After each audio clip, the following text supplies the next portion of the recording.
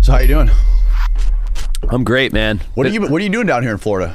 I've been in Florida for a week. First few days, there's this convention every year put on by Brian Barczyk called Animal Con. Mm-hmm. And it's like all of the biggest animal people basically get together and do meetings and conventions. And a couple days are open to the public, a couple days are industry only. So did that.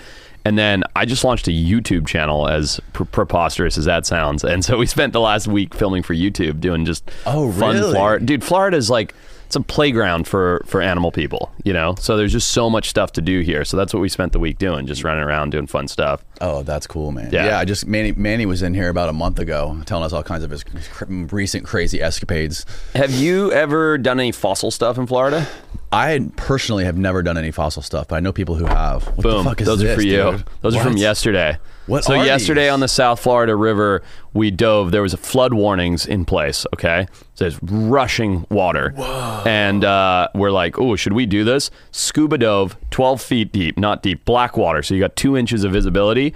Braille diving on the bottom, feeling for fossils. You can't see anything. Nothing. We found 24 species yesterday. We gave most of it to a museum, but that is a fossilized prehistoric horse tooth. So that's a tooth from an ancient horse. And what? Yeah, that's a couple million years old. How do you know? So I don't. I'm very novice at this. Yesterday was my first day doing it. But the guys I went out with are experts. They run a thing called Dig Dive Discover. Okay. And that is the biggest, albeit not perfect, but the biggest megalodon tooth I found. So I wanted to give it to you. Dude, that thing is sick. It's pretty dope. It's not perfect. I'm a novice. I'm sure one day I'll get a good one. So how old do you think?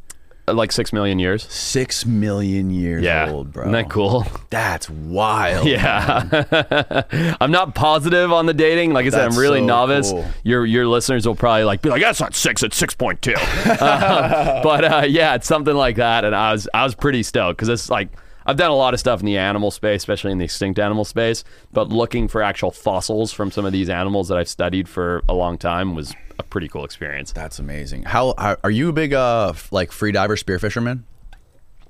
I used to be really big. I mean, I still do a lot of it, but I used to be really big in the competitive circuits in free dive spearfishing. Yeah, had a bunch of world records, bunch of pole spear records. Really? Yeah, not competitive. Like I didn't go to competitions and stuff like that. I just used to chase these trophies and go all over the world spearfishing and free diving, and I still do it a lot. I mean, I shot a beautiful white sea bass like a week ago before I came out here in California. Is that on your Instagram? I think so. I think I saw that. Yeah, nice fish. And I still do it a lot, but now I just do it for food. I love getting out there. It's a good escape from the family.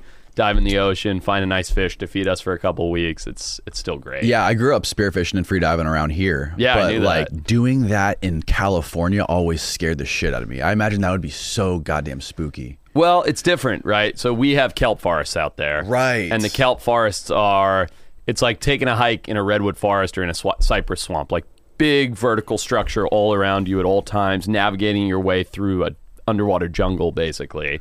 And super fun, man. I mean, the colors in California, it's all these golds and greens and big white sea bass, and then hopefully you don't run into the big tax man, the great white shark. And they're always kind of lurking on the outside. So yeah, it can be a little spine tingling at times. Well, the great whites, I imagine, would be, you'd rather see a great white spearfishing than a fucking bull shark. Well, we don't get bulls in California, so right. I've run into them here. Yeah. I've run into them here, like diving off the Jupiter Ledge and stuff. Have you ever done that dive? No. So down in Jupiter, mainly in the Gulf for me. Yeah, that makes sense. Down in Jupiter, Florida, we filmed a show down there a few years ago called Face the Beast for the History Channel.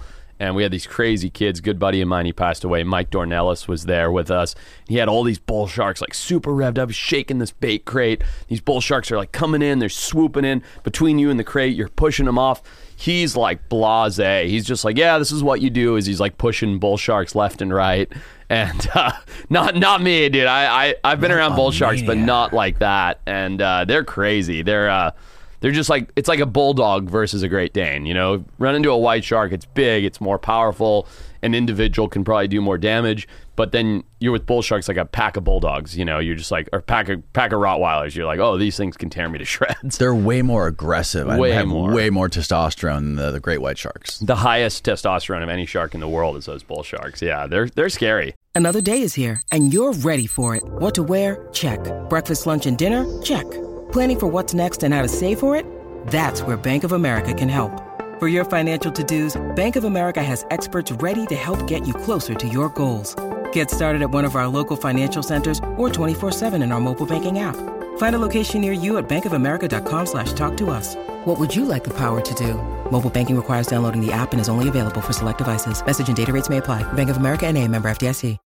When you need mealtime inspiration, it's worth shopping Kroger, where you'll find over 30,000 mouth-watering choices that excite your inner foodie. And no matter what tasty choice you make, you'll enjoy our everyday low prices, plus extra ways to save, like digital coupons worth over $600 each week. You can also save up to $1 off per gallon at the pump with fuel points. More savings and more inspiring flavors make shopping Kroger worth it every time. Kroger, fresh for everyone. Fuel restrictions apply. Manny was saying that he's more afraid of like lemon sharks than any other shark. Well, him, Chris Gillette, my buddy Mike Dornelis, myself, I can list about 10 more people. We've all been bitten by, we all talk about the big scaries. We've all been bitten by lemon sharks. Really? Yeah. You've been bitten by a lemon? That's a scar from a lemon right there. And then I have one on my foot as well, where both completely separate occasions, they just sort of sneak up on you and just bam. They suck. God damn, bro. I think Manny's been bitten by like 7 different species of sharks. He's been bitten by everything. He's insane. Have you seen the videos of the guys, I don't know, I think they're on the east coast of Florida, like off the coast of Jupiter or like Sebastian maybe. They go out and they chum up all the bull sharks, and then they swoop down on them and they shoot the cobia that swim like off the backs of them. I've done it. It's crazy. You've done that? Yeah, it's wild. And the cobia and the bull sharks get so conditioned to what's going on that you pull the trigger, and as the band snap, the bull shark darts off, but then it just does a circle back to try and eat your cobia. So if you don't stone the cobia or you don't get it in really quickly, the bull sharks just turn around and come straight back for the fish. So you have this, like, from my limited experience, I've done it twice, you have this like 45-second tops window to land that fish, or it just gets ripped to shreds. Dude. I heard now all you have to do is go out there and just pop your bands a couple times and the bull sharks will just show up. I think so. I think they are that conditioned to freedivers. I mean, it's like ringing the dinner bell. You know, you go out there, they're not typically eating these cobia because the cobia are smart enough to stay behind them and stay lateral to them. And then somebody comes along and jabs a spear into it and sort of just leaves it wounded on a silver platter for them. Oh, God, dude. We should go. I'll take you. It'd be fun. Dude, I'd be fucking terrified. I don't know if I could do that, It's man. worth it. It's so much fun. It's a rodeo. You never gotten in any hairy situations with those bull sharks out there? No. Really? No. Oh, that's not true. I got one story. Oh, man. I should throw my buddy under the bus? I should. So we're filming that show I was telling you about, Face the Beast, with this kid, Andrew Eucles, right? And if you've never seen Andrew Eucles, he'd be a great guest for you. But he's this wild Australian kid. Like, he's an absolute maniac. Like, he makes Manny look tame. Like, he's nuts. Really? Yeah, I mean, that's not a dig at Manny, but Andrew's nuts. He's nuts. And I love Andrew. He's a crazy dude. But I got to preface it by saying this. He's not a waterman, right? He's not like us. He didn't grow up on the ocean. He grew up, in the bush out back of Australia. He's just not a waterman. He can swim, whatever. But do our first show. It's about catching these monster crocodiles in Myanmar. He's unbelievable. Builds this insane trap, catches this huge crocodile, wrestles at everything. Second episode of the show is digging into shark behavior. So I'm the producer of the show, and I'm like, all right, Andrew, like, we're going to go down to Jupiter. We're going to do all this stuff with the bull sharks, blah, blah, blah. He's like, yeah, no worries, Chooch. That'll be all right. And I'm like, okay, great. That's my best Australian, by the way. And I'm like, all right, let's go do this thing. So we jump in the ledge. Mike, like I said, he's shaking up these bait crates and getting these bull sharks in. And I'm like, I'm the producer of this show. So I'm like, listen, Andrew, there's one thing you can't do, which is swim into the chum slick. Okay, you can swim all around. You can push the bull sharks off, whatever, talk about their behavior. But if you get, when Mike shakes that crate, if you get down current of that right in front of it, the bull sharks come shooting in to eat all the chum. And if you're in the middle of it, they're going to bite you. Yeah, no worries, Chooch. I would never do that. Rah, rah, rah. And I'm like, all right, sounds good, bud. So we hit the water, and literally, I would say 15 seconds in, Mike goes down, shakes the crate. Andrew hits the water. He dives straight in front of the bait crate. I don't know if he was being dumb. I don't know if he was being defiant. I don't know if he was unaware. I screamed at him like crazy. And these bull sharks come shooting in. And Mike, my cameraman, Johnny, and I, it's all on free dive. We're all used to doing shark work. We all zoom in and are like back to back, just pushing these sharks off. Andrew, and he like curls into a ball because he's like, what the fuck, you know, because these sharks come shooting in at him, and he like curls into a ball, and luckily nobody got bitten. Mike got really, really close. Like he pushed the shark, and the shark chomped like this, like bam, bam, bam, right by his forearm, trying to hold the shark off Eucles. And we popped back up. This all happened in 20 seconds, right? Because it's a free dive. Pop back up. And I'm like, get the fuck back to the fucking boat, Andrew. You idiot. You didn't listen to a word I said. Like, you're grounded. I was furious. I thought we were going to kill this guy. And it was just so hairy because the way these sharks just came in, all like eyes rolled back in their head, mouth open, teeth exposed, chomping, trying to get to the bait. Not trying to hurt Andrew or me or Mike or Johnny, which was, thank God nobody got hurt. But they were trying to get to the bait, and this kid just swam into the center of it. And that was when I literally called it there. I was like, all right, everybody back to the boat, rethinking the strategy. Like, this is a bad play. And that was the closest we ever came to a big problem. Were they bulls? Bulls, all bulls. Oh, my I have video of it. I'll send it to you. Dude. It's crazy. That's fucking nuts, man. It was like 12, 14 bulls all around at one time. Yeah. So what do you do? Like, how do you push them off without getting your fucking hand chomped off? Well, I've learned over time, just from doing this with tigers and hammerheads and everything else, people think you just want to like push them on the nose, but you don't. You know, a shark will turn and snap and bite you a bunch of different places if you touch them. But if you use like the bottom of your palm, like the lower part of your palm, and put it right on their nose and just sort of like twitch or rub a little bit to stimulate their ampullae of Lorenzini, that specialized organ they have on the front of their nose. They slow down because it's like an overstimulation of their sensory organ. So no matter what, they slow down. Now, when you do that, their eyes will roll back in their head and their mouths will most of the time open. So they are like, you know, like kind of kind of going for you. But as long as you don't just hold it there and try and like sit, and you just gently push it away, like not towards your body but away, and then pull your hand back at a relatively quickly so that you pull your hand back before they come out of that overstimulation state, it's surprisingly easy to actually deflect a shark that's coming at you. Whoa. Now, keep in mind, these aren't sharks that are trying to attack you. These are sharks that are swimming towards you to get to the bait or pass right by you or to investigate. If this is a great white going for you, like Seal Island style, doesn't matter how hard you're pushing their noses. If it's hungry, I think that's the big difference. Yeah. If they're really hungry, yeah, then you're fucked no matter what. If they truly see you as food, I say this to everybody that I get in the water with. I say this to everybody that I work with big animals with, on land, crocs, sharks, big cats, anything. If you act like prey, they're going to treat you like prey. If you act like a dominant predator, they're going to respect you, right? So if you get scared, nervous, small, twitchy, fast motions, they're like, oh, this is a fish and it's scared of me, you know, or this is whatever. This is a piece of bait and it's going to act like prey. And I'm going to treat it like prey. If you can puff your chest up, act confident, swim right at the shark that's swimming at you, they backpedal. It's like getting into a fight with a guy at a bar and then you're more aggressive. You're like, wow, what are you going to do? And the guy's like, whoa, sorry, man, sorry. Right. You know, it's that same thing. Like if you back down, they're going to walk all over you. If you can sort of puff up and present yourself as an equal, they'll more often than not back down. Right, Yeah. right. That's fucking nuts, dude. I forgot to drink my, hold on, I gotta drink my secret sauce drink. Dude, do it. Get your greens in. I should have drank this an hour ago. I might be more awake. Nah, you're good. I had a 5-hour energy on the way here. I'm wired. Feels good. Bro, you gotta get these things. They're so good. What is it? Let me see it. It's called Magic Mind. It's got like all these amazing herbs, or not herbs, but just like nutrients in them. It's got matcha, adaptogen, nootropics. Oh, wow. It's like, dude, it's like brain fuel.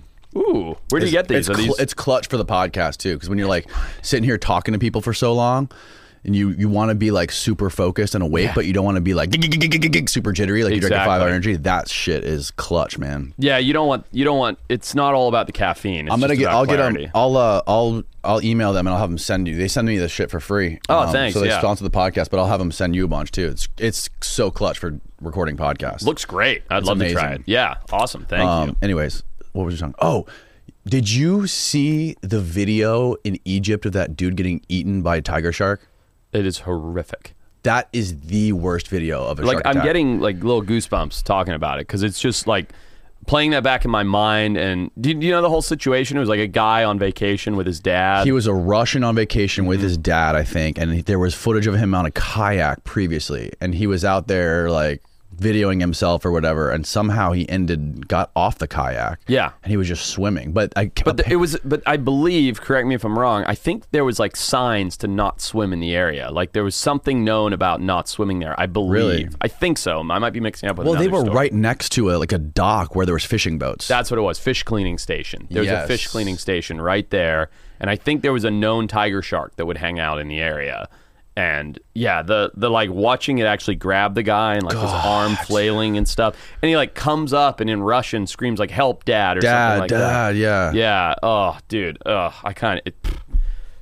It's the worst footage of a shark that I've ever seen of a shark killing somebody. It's horrific. You want to see something pretty crazy? Yeah. Not to deflect from that, but Yeah. you want to see what happened to me day before yesterday? Yes. Nobody has seen this, and this is all.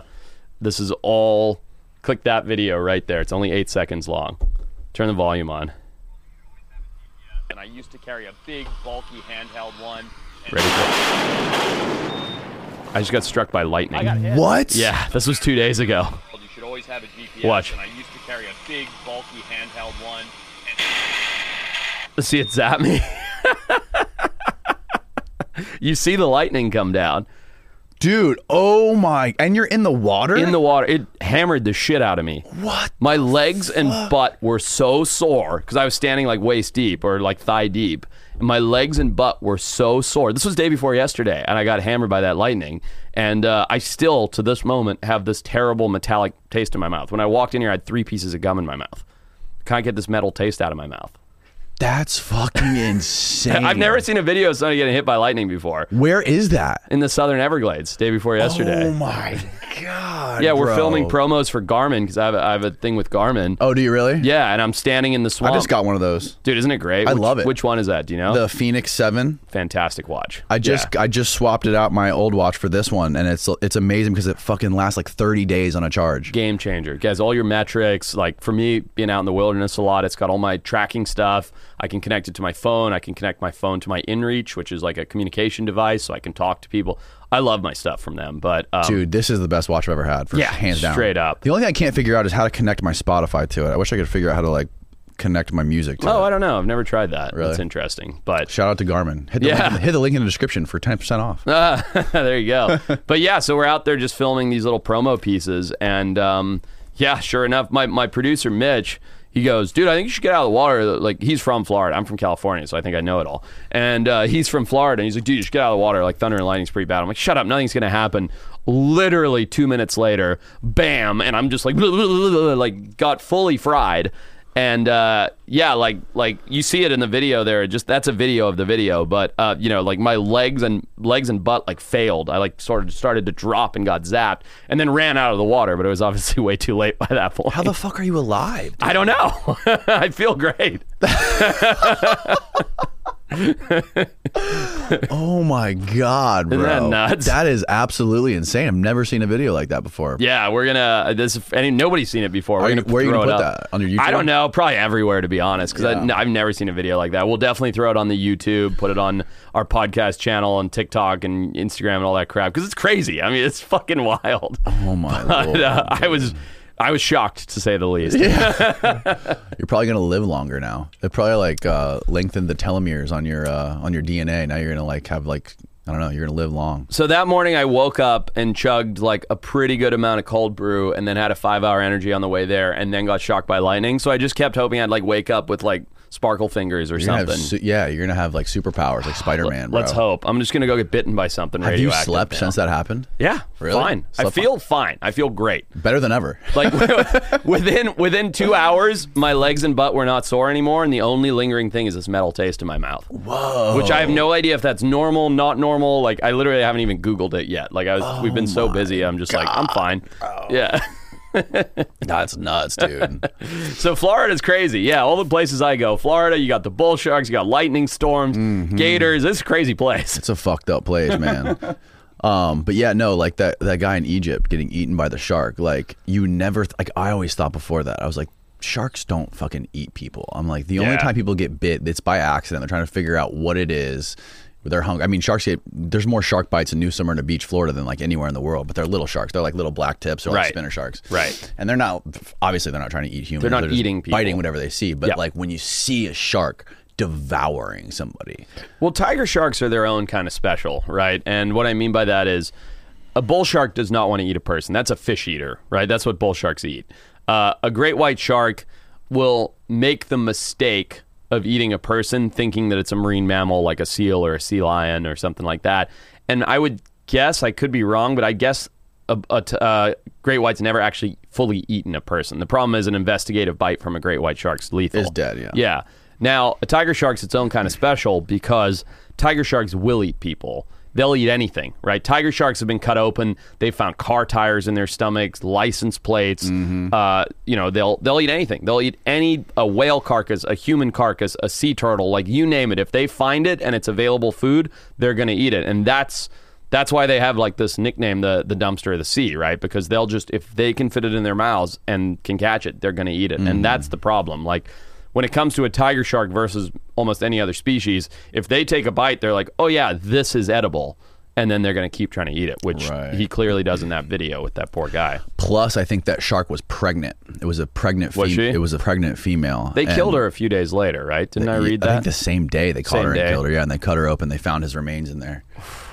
But if it's a pregnant female, I guess from what I heard is they can't swim as fast. Yeah. So they can't catch fish. Makes so sense. whatever they find that's slow, they're just going to fucking eat it. Yeah, I mean, you know, tiger sharks more often than not are eating sea turtles, and they're slow moving, floating on the surface, you know, come up. Anyone can catch a sea turtle. You can jump in the ocean, catch a sea turtle, you know. Right. And it makes sense. It's just, it's all the factors as well, right? Like being pregnant means you want larger meals because you're eating for multiple, you know, just the same as when your wife's pregnant. It's the same thing, right? She's eating giant chicken sandwiches or whatever. You're like, I've never seen you eat that before. It's the same thing, you know. So it all sort of adds up, but it is a gruesome video. Yeah, man. Yeah. Manny was telling me that the shark populations here are like exploding, like to an unhealthy level. You know, I've heard that. I don't think that's scientifically validated. Really? Yeah, because there's a whole thing. I mean, Florida is such an interesting place, but there's a huge war between like the ecotourism, shark diver, scientific sort of, you know, like more conservation-minded side, and then like the consumptive hunting side. Like those two groups are at odds. Doesn't matter if it's about fish, sharks, hunting invasive ducks or iguanas. They're just at odds with each other. I'm very neutral. I think being a sportsman I love spearfishing and diving and shooting fish. I also know, you know, the scientific side of things and believing in the conservation of things. Globally, shark populations are down 80%. Really? Yeah. 80% of the world's sharks are gone. Whoa. Yeah, and that's not like this year. That's in totality. But like shark populations are hammered globally, right? Compared to where sharks were, I think maybe 10 or 15 years ago, I think they've bounced back. I'm talking about Florida specifically now. I think they've bounced back. Now, are they out of control and eating all the fish and blah, blah, blah? Absolutely not. Like, Florida has such an incredibly abundant, healthy fishery. It can support that many sharks. You're never, ever going to have an ecosystem that has so many sharks and no fish to eat, right? Like, that's clownish. Like, we have this thing called the predator-prey cycle, which when you have a ton of prey, then all of a sudden the predator population bounces up, predator population gets over control, like overpopulated, hammers the prey concentration, right? And it goes in these cycles. It's just very natural. If you can imagine predators going like this and prey doing the opposite, right? That's a predator-prey cycle. You're never going to end up with, for any long period of time, too many sharks and no fish in the ocean, because it just doesn't make sense. You can't support that population of sharks if there's not enough food for them. And I know there's arguments about, oh, well, the sharks are getting fed by fishermen, blah, blah. It's nonsense, because without enough prey, you cannot have that many predators. Okay. Right. Now, what people are actually seeing that is problematic, undeniably, is habituation of sharks. Sharks are not dumb animals. They're smart animals. They've been on this planet longer than trees, okay? They're millions of years old. What's happening is the sharks all over Florida are going, hey, that boat means the dinner bell. That spear gun pop means the dinner bell. Like, that's happening. So sharks are now conditioned to be around people. People are cutting fish. They're throwing it off the boat. They're chumming. They're baiting. They're shooting fish. And so people think, oh, sharks are overpopulated. They're not overpopulated. There might be slightly more now than there were 10 years ago, and that might fall in the next few years. But what's more realistically happening is the sharks that are here are going, hey, there's people here, and people mean food, so let's be by the people. And so we feel like there's way overpopulated sharks because every time you take your boat out to a popular dive site, 15 sharks show up. And you're like, there's way too many sharks in Florida. Every time I dive here, I see 15, 30 sharks. Right, because for the last 10 years, everybody has directly or indirectly fed those sharks. So, of course, there's way too many sharks in this spot. Right. But on a whole mass of the state, and the planet, more importantly, there is not too many sharks. Right. Yeah. Do you think it makes sense for the sharks to be so protected like they are right now? Or do you think it should be more... I don't know the regulations. I can't speak on that, really. I don't know. I think it's species by species, right? Maybe Florida? You can find that, Stephen, like what the regulations are on shark fishing in Florida. I think, and I stand by this with almost anything, great white sharks, things like that are maybe an exception that are very, very top of the food chain. The higher up you get in the food chain, the slower you reproduce, the lower your population density, right? You're never going to see millions of tigers, right? Because there's not enough prey to support all the tigers. And I don't mean tiger sharks, I mean tigers, right? You're never going to see millions of great white sharks because there aren't billions of seals. Do you know what I mean? You need billions of seals to have millions of great white sharks. Right. And there aren't quadrillions of fish to support the billions of seals. So you're never going to have the most at the top. So anyway, that's a long-winded way of me explaining my personal take on this, which is you should never hunt stuff that's a very, very top of the food chain with any kind of intense pressure because you can collapse that keystone species. Taking sharks, I don't have a problem with it. If there is a well-conducted survey and study, and it's like, hey, we have a massively sustainable population of reef sharks. I'm just making that anecdotally. And we can do a quota of 500 reef sharks a year get taken.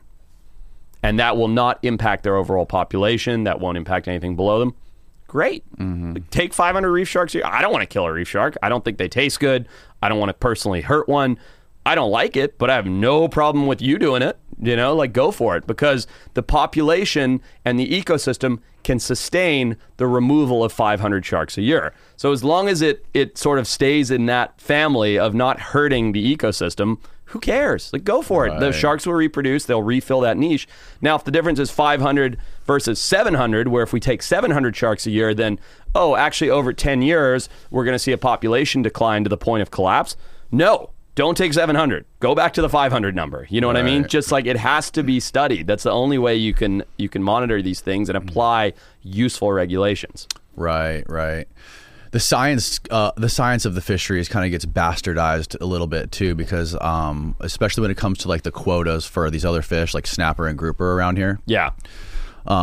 I did this documentary years ago about like the commercial fishing industry around here specifically. I guess like because Madeira Beach is right up the road and it's like the #1 grouper port in the world. There's like more grouper caught in the Gulf of Mexico brought in through that pass, like 2 miles down the road than anywhere. Mostly black grouper or everything? Gags, black grouper, reds, a lot of reds, all kinds of grouper. Wow. But like the quotas was set up. I forget. I'm sort of like fuzzy on the dates.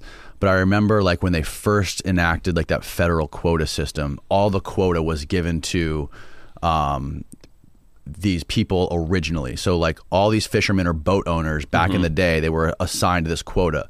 Now what happens is those guys who own those quota, they basically lease it out to other fishermen. Yeah. So they're just like capitalized, like it's like a monopoly system. What is this? Harvestable sharks, bag limit, 1 shark per person per day. I mean, so to me, that seems reasonable. And I don't know, like they've got a list of species. Dogfish are one of the most widely distributed sharks on the planet. They're in every ocean in the world, I think, except Antarctica, right? I don't know about some of these other. Bonnethead's a type of hammerhead. 2 sharks, minimum size, blah, blah. Oceanic white tip, that shouldn't be there, right? Like oceanic white tips are hammered. Their population's fucked. Is it really? It is. They're really rough. I don't know. There used to be a lot of oceanic white. I do know. I don't know why I said I didn't know. It's because of the shark fin trade. So they're a scavenger shark in blue water. Right. And longliners throw out, lines of bait and hooks, and they're like very, very quick to hit the long line. And so that species in particular has been really, really hammered.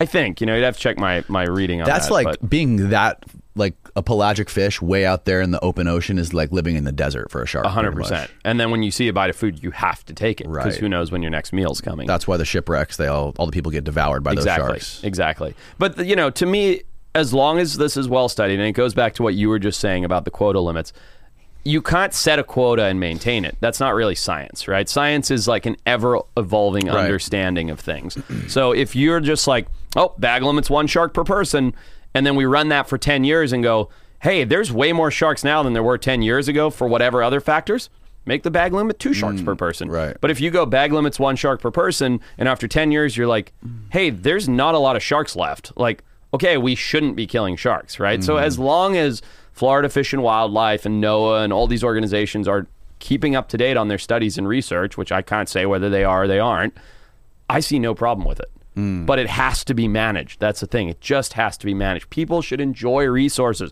We should have monetary value on animals because it protects them. It makes them safe. If there are guys that are willing to pay $100,000 to go out and shoot a bull shark or whatever, and the bull shark population's fine, and that $100,000 somehow goes back into the conservation of the species, it's the same thing as like game hunting in Africa. Yeah, that's great. It just has to be managed correctly. You know, it just has to be done well. That's all.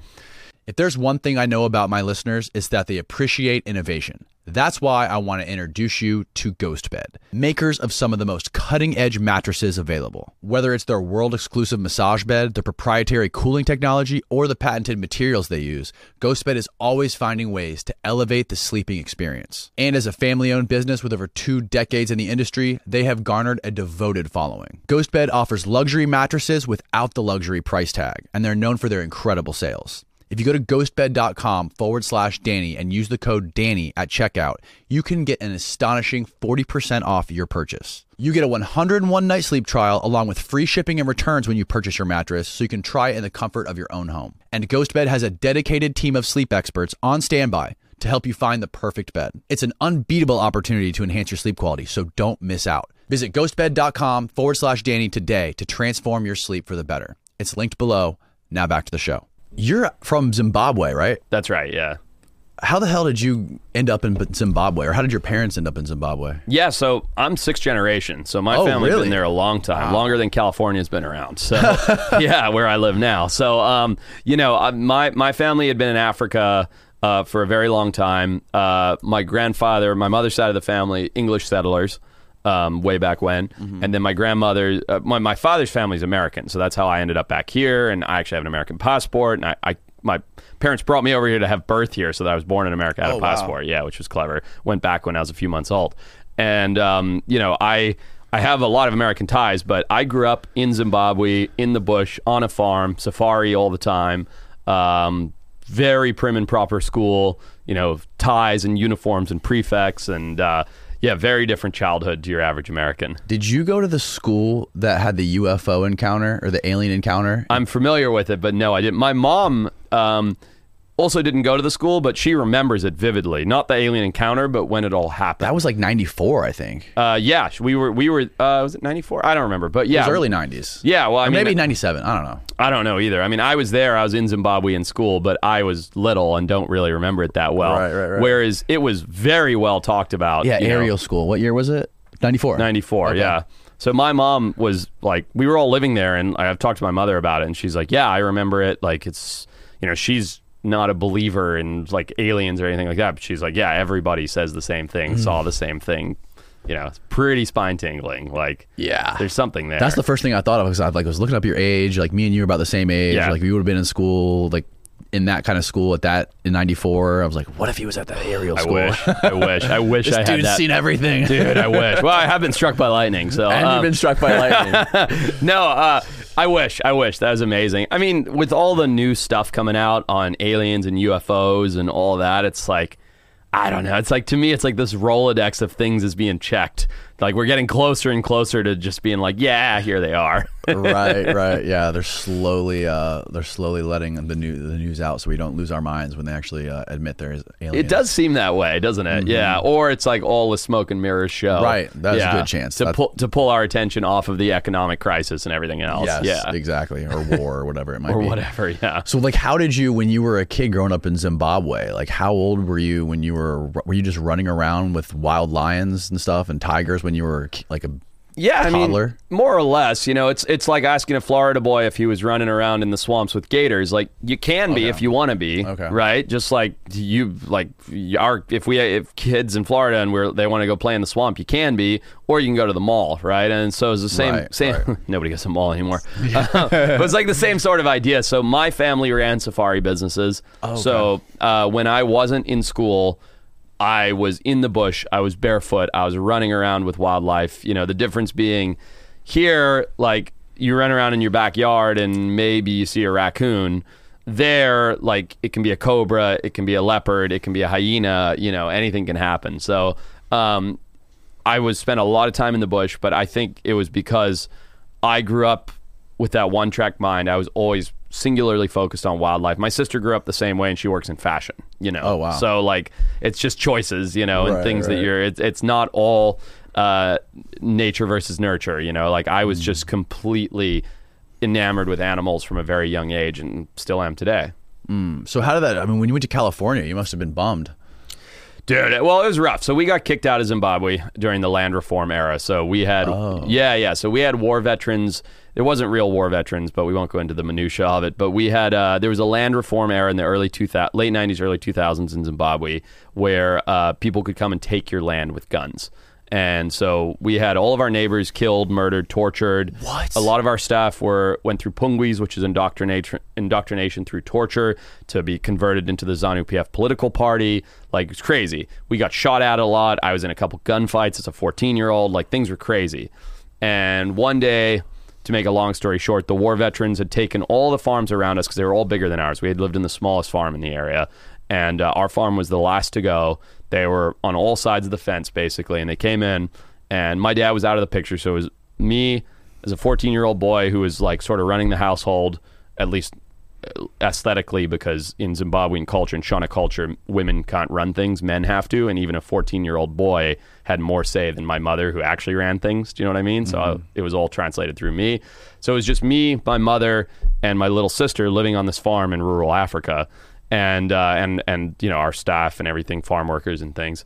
And anyway, one day we'd lost all the neighbors, all the land was gone, all the land reform had ended. They came and knocked on our door. They had guns. And I think because it was a single mother with 2 kids, instead of just killing us on the spot, they were like, you have 24 hours to leave or we're taking it. And I was 14, so I ran upstairs. I got my .22 rifle. I got my knife and put it on my belt, and I ran downstairs. I was like, let's fucking go. And my mom slapped me across the face, and she's like, pack your things and get in the car. And so we left. We fled Zimbabwe and came to America with a couple $100. Whoa. Yeah. So were those terror groups that were in North Africa? No, so we live in Southern Africa. Zimbabwe's in Southern Africa. It's in Southern Africa. It is terror groups. You can call it whatever you like. If you look it up, it's called Boko Haram? No, that's a whole different thing. Okay. So this is the Robert Mugabe regime, and who's dead now, but he was a dictator for life, self-declared. And he was the president of Zimbabwe, and his political party, which was the ZANU-PF party, their way of retaining power was to blame all of the white farmers for taking all of the money from all of the native black people. But like I said, we'd been there 6 generations. We felt as native as we could be. Right. And it was really like a methodology to get angry, poor street kids aggressive to think that they could be rich if they took things for themselves. And it was very, very genius because it ended up in a lot of deaths. And it's the same thing that's happening in South Africa right now. And it was called land reform. And so, so we lost everything, fled to America, went from living on a 200-acre farm with a giant lake and 200-plus employees and a giant, not giant, but a big safari business and airplanes and everything, to a Zimbabwe currency was basically blacklisted on the world's trades embargo at that time. So we had no money at all. So we came to America with $200, 3 suitcases of clothes, and went into welfare. So pretty quick flip-flop in Oakland, California, which was a rough neighborhood back then. It wasn't all gentrified and like upscale like it is today. I'll tell you that. At all. Yeah, I think I have a $100 trillion Zimbabwe bill somewhere in my house. Yeah. I remember, like, right around when we left, if you wanted to buy a loaf of bread, you would take 2 like plastic grocery bags of cash into the store to buy a loaf of bread, and it would take them 5 to 10 minutes to count out the cash for a loaf of bread. It was valueless. The currency was not worth the paper that it was printed on. God, dude, that is so wild. Yeah. It was a crazy place. It was crazy. And it's funny because the childhood I had, I don't want to paint a bad picture of Zimbabwe, because the childhood I had was idyllic. Like, never locked a door, ran around barefoot. All of my best friends were native kids, like Shona kids that lived on the farm. I'd sleep in their mud huts. They'd come sleep in the house where we lived. You know, we'd run around like best friends, run around just having so much fun, catching jackals and snakes and fishing in the dam. Just the most idyllic, like, country childhood you could ever imagine.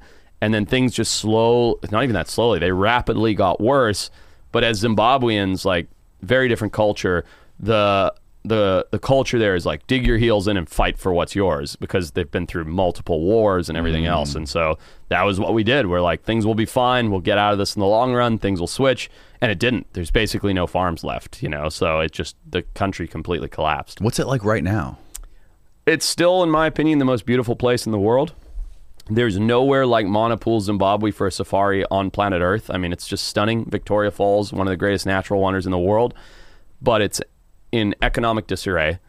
There's no real money still. It's like old bullshit. Like, I have a friend from Zimbabwe, his name's Stu, and I was like, oh man, like, how's it going, bro? Like, how are things at home now? And he's like, oh no, it's not so bad now. I was like, well, how does it work? He's like, oh yeah, so all you have to do is you buy an Apple gift card and you load that gift card with money, and then you pay people on Apple iTunes in order to buy things. It's like, well, what about the banks? He's like, oh, there's no banks anymore. You know, it's just like, there are banks, but they don't hold money. They're not reliable. Like, you can't get withdrawals. There's no electricity. Like, the water's now tainted. Like, Zimbabwe went from this crown jewel of Africa. Like, keep in mind, it was 1-to-1 with the British pound at one point, meaning it was richer than the United States, to the poorest country in the world in 10 years. God damn. Yeah. I know poaching's a big issue over there.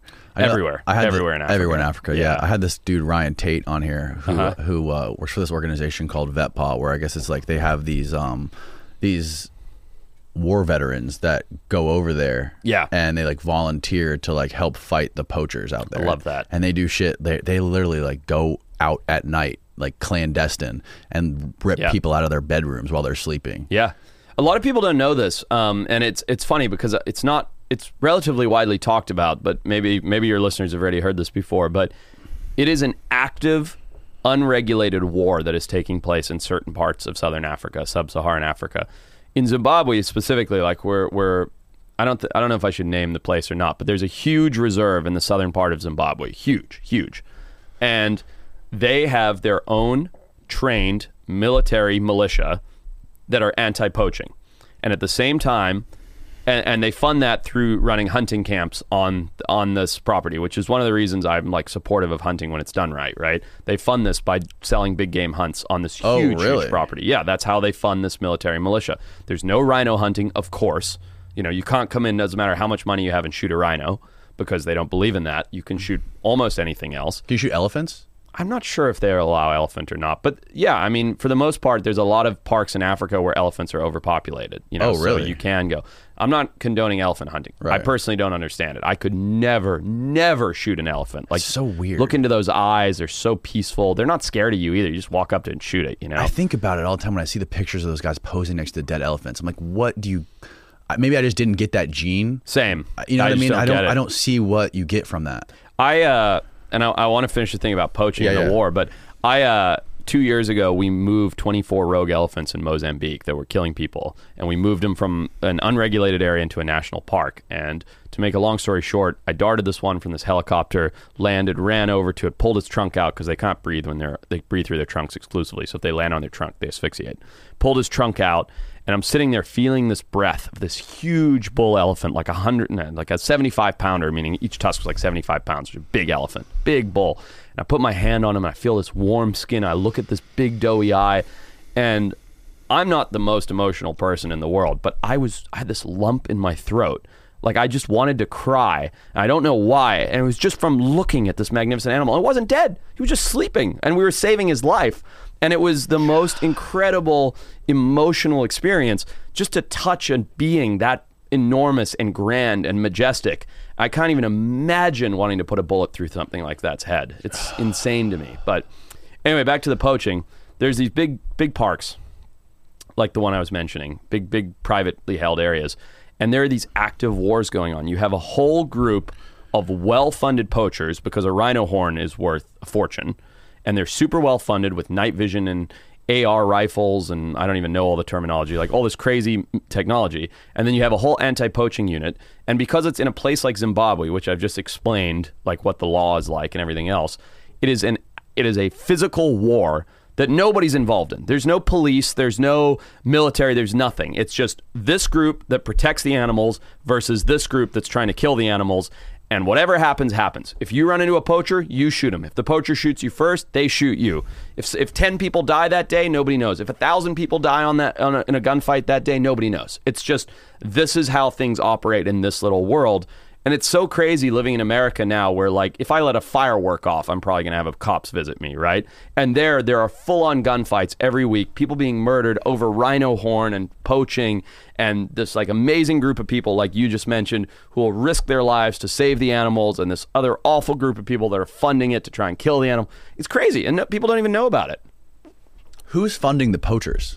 The Chinese, quite frankly. And I'm not an anti-China guy or anything else, but I shouldn't say the Chinese. I should say Eastern medicine. So China and Vietnam specifically have, they have Eastern medicine beliefs in rhino horn, tiger whiskers, vaquita swim bladders, like all these or not vaquita, what's the big fish? Tortuava swim bladders, all these stupid things that are all nothing. Like rhino horn's the same thing as our fingernails, it's keratin.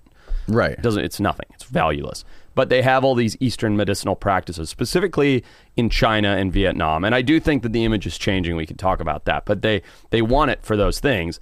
And because it's so valuable, like one rhino horn like this is worth $200,000, right? What? Oh, yeah. It's worth hundreds of thousands of dollars.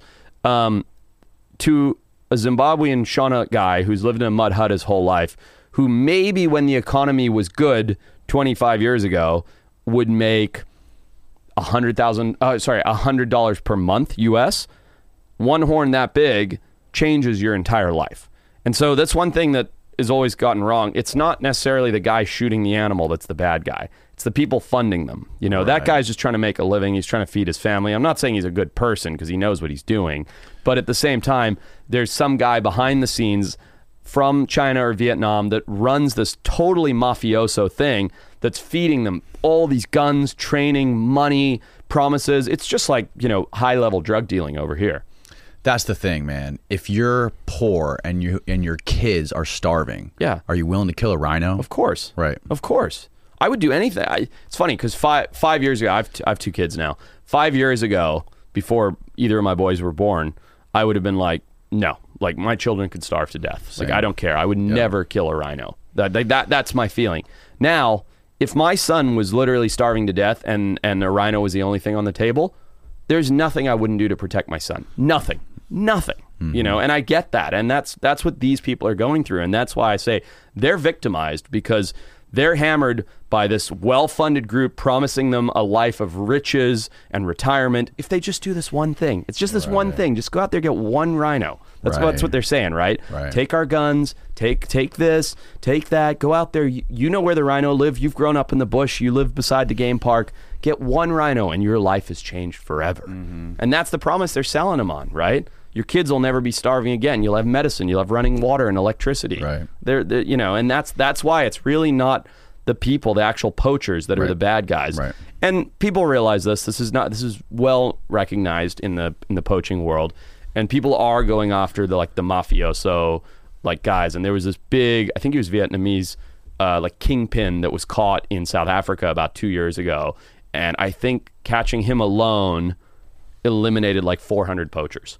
Wow. Because he was the kingpin, right? He was funding everything and sending it out. It was all going through him. He was the exporter to China. And they caught him after this amazing sting operation and executed him, and that wiped out 400 poachers like that. It's amazing. That is incredible. Don't they also use those horns for creating little trinkets and statues, those little mini statuettes that they carve, the little Chinese?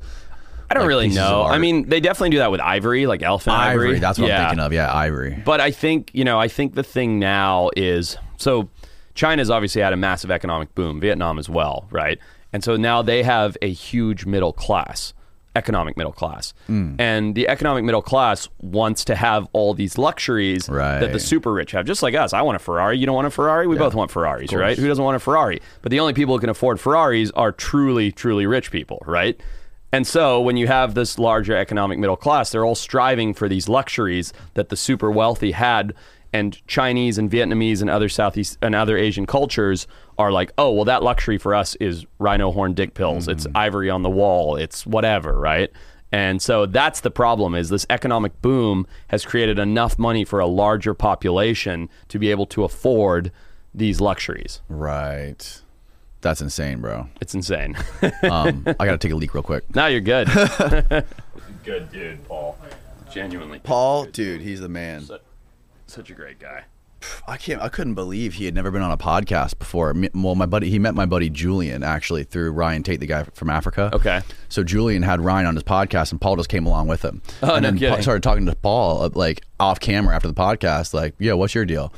He's like, "Oh, I live in the Amazon. I live with a tribe in the Amazon, catch anacondas all day. Yeah, and then walk on floating forests. Like, no, nothing new. So yeah, he was telling him the story of how like he kind of got screwed by. I don't remember. I don't want to get it wrong, but it was either like Nat Geo or Discovery. They produced a show with Discovery. him. Was it Discovery? The snake show. The snake show. Yeah. Where they tried to set him up getting eaten by an anaconda. Eat Me Alive or Eaten Alive or something like that. Yeah, dude, that was such a crock. And then they put him on. They had to like stage the whole thing. They fucking went to some farm in Texas, I think it was, where some guy owned an anaconda, and they had to like produce the whole thing. The thing wasn't even hungry. Did he tell all this? Oh yeah, he told everything. No kidding, I didn't know that. Yeah, he's That's like crazy. The snake wasn't even hungry. Like they had to fake produce it to make it look real. Then the thing actually did squeeze him, and then they had to pull him out, and then they put him on Good Morning America to try to promote the show. And he's like, this is fucking fake. Like, why am I going to do this? This is so bad. And they're like, if you don't fucking do it, you're not getting paid or something like that. And it sucks too because like, you know, I've been in the TV game for quite a long time now, so I know where and when to say no. And I don't know if this was Discovery. It was more likely the production company that was making it for Discovery, you know? But I don't really know. But I work with Discovery. They're a great business partner to me. But, you know, I know when to say no immediately. Like, I've been approached by, not them, but production companies being like, hey, don't you want to do this dating show where a guy gets, like, rides a bear in? And I'm like, nope, not doing that, you know? But when you're early on in your career... And you're probably in Paul's mentality where he's like, oh, this is my big break. Like, I just have to do this thing. And then I can communicate all this wildlife science. I can talk about giant snakes. I can teach people that they're not actually mindless killing machines. I'll do what they say because they have my best interests in mind. You just say yes. You go on the show. You let the snake try and eat you. And it's so sad because I think he's remembered for that stunt. Yeah. And he's such a good guy. He so genuinely cares about wildlife and animals and giant snakes. And indigenous peoples and everything, and he's been labeled, like, especially in the herpetological community, as like, you know, like, oh, what a jerk, like, how could he do this stunty thing? And it's so not his fault. It's really unfortunate. Not at all. He got taken advantage of, man. He did. And he was young, and it was his first time. I think he was like 24 or something, wasn't he? Yeah, he was super young, and he really got, you know, bullied into that, which he did. is such bullshit. Yeah, it sucks. But he is something else. When he was describing to me how the Amazon basically, like, how when you go down there and you're down there for a certain amount of time, how all these suppressed sort of alarms and sensors that are in our bodies, they all of a sudden come to the surface and wake up. Yeah. Like when you're walking through the forest, all of a sudden, like, there's this something inside you that turns on that's like suppressed because of our technology, and we live in this world where there's no threats. There's no existential threats. You drive to Publix to go shopping, and when you're out there, there's nothing but the birds and the fucking river and fucking jaguars. Yeah. It like he's spot on. It flips a switch that's buried in us. You go back to what humans are supposed to be or evolutionarily became, which is alive, alert, observant, primal beings, you know, hunters, gatherers. Whether you hunt or not, whether you're like, you know, Paul and live in the Amazon, you become aware of your surroundings. So you're, oh, there's a bird there, there's a beetle there, there's a snake there, there's something moving in the bushes. When you're walking around with AirPods in playing Pokemon Go, like, you know, like, forget about it. Staring at your iPhone all day. Dude, are you kidding me? I've almost been hit by a car staring at my iPhone crossing the street, but I know enough to, similarly to Paul and not nearly to the extent he is, completely unplug for weeks and months at a time when I go on expeditions. And it's just like every part of you feels better. you feel more awake, more alive, more alert, more observant. Your senses become heightened. You can smell more and taste more. You feel more. You feel the ground under your feet differently. It's crazy how much you wake up. And then we go back into this digital sedative that is our everyday life. Right. It's crazy. I mean, I don't want to say the same things he did, but I know what he experiences, and I respect it so much, and I wish more people would try it. Yeah, he said that when he first got down there, he was like wearing these big boots, and the natives were looking at his boots like, what the fuck are those? Like, take those off. He's like, what? Yeah, for sure, because they're these big, heavy swamp things. You know, in the Amazon, it's super wet. Those things get wet. They stay wet forever. It's like, put on some sandals like everybody else and get in the jungle. And the fact that he doesn't carry a gun with him is just crazy. Yeah, I mean, that's the way. That's the way it is down there, you know? You've been down there before, haven't you? A lot of times, yeah. Not to his place. We've talked about it a lot. I need to go visit him. But, yeah, I've been to Ecuadorian, Peruvian, Colombian Amazon, Brazilian Amazon as well, yeah. Were you filming shows down there? What were you specifically doing down there? Yeah, I mean, filming our shows are expeditions typically. Oh, expeditions. You know, okay. So it's the same. It's one and the same for us. Like we have a very tight knit crew, 6 guys. We go on anywhere from a 10-day to month-long expedition to film a show, and you know that's why our shows are what they are and are as popular as they have been, because there's no faking it in a backyard in Texas. Like we just take a camera crew, and instead of saving a bunch of money by faking it, we just go for a month and just say fuck it, you know. And we've had some epic trips down there. Did you guys ever run into any uncontacted tribes? Not there, no. Papua New Guinea, not uncontacted, but very, very remote. Like we went to a tribe in Papua New Guinea that hadn't, like none of the children had ever seen a white person. Like they came up, touched our skin, touched our hair, you know, stuff like that. Some of the elders had, you know, like people that they seemed elder, but they're probably like in their 50s. But you know, it's a harder life over there. Yeah. And they had like, you know, met white people in their life before, but the children's generation never had. You know, none of the teenagers ever had, or young adults ever had. But no, I've never had any truly like uncontacted tribe stuff. We had a pretty interesting experience in the Ecuadorian Amazon the very first time I went. This was 15 years ago now, so it's been a minute. We went with this little guy named Fausto, this tiny little Ecuadorian Amazonian guy, I'm not sure what tribe, flew into Cocos and went down this river for a few days. And it was just me and 2 buddies. It wasn't a show. It was just my first trip to the Amazon. We spent 10 days. It was our spring break in college, actually. It was our spring break, and we spent 10 days going as deep into the Ecuadorian Amazon as we could get before turning around and running out there. And on 4th or 5th day, we parked our little motor canoe, and we're just hiking the jungle, looking for snakes and taking photos and, you know, just doing fun wildlife stuff. No real purpose to it, just exploring. And our guide Fausto looks at the ground, and he like sees a footprint, and he sees something else. I forget what it was. Maybe it was like a machete handle or something like that. He's like, hide. We're like, what the fuck? And like dive into the bushes.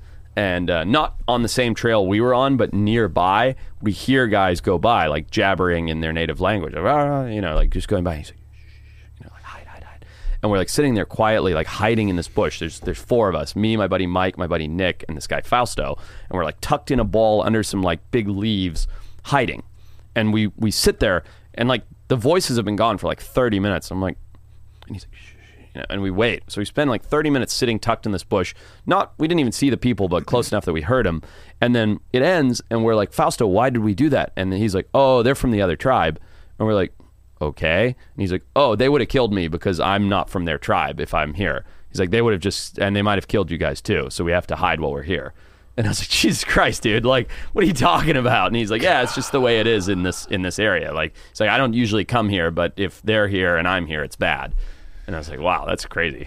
Yeah, man. I mean, Paul was explaining the stories of how those guys kill any white people they find. Like they have these crazy 10-foot arrows. They'll shoot at you and kill you. The like, uncontacted tribes? Yeah. Yeah, for sure. We're scary to them. I mean, Seminole Island, is it Seminole? Is that what it's called? There's that island. North Sentinel Island? Sentinel Island, yeah.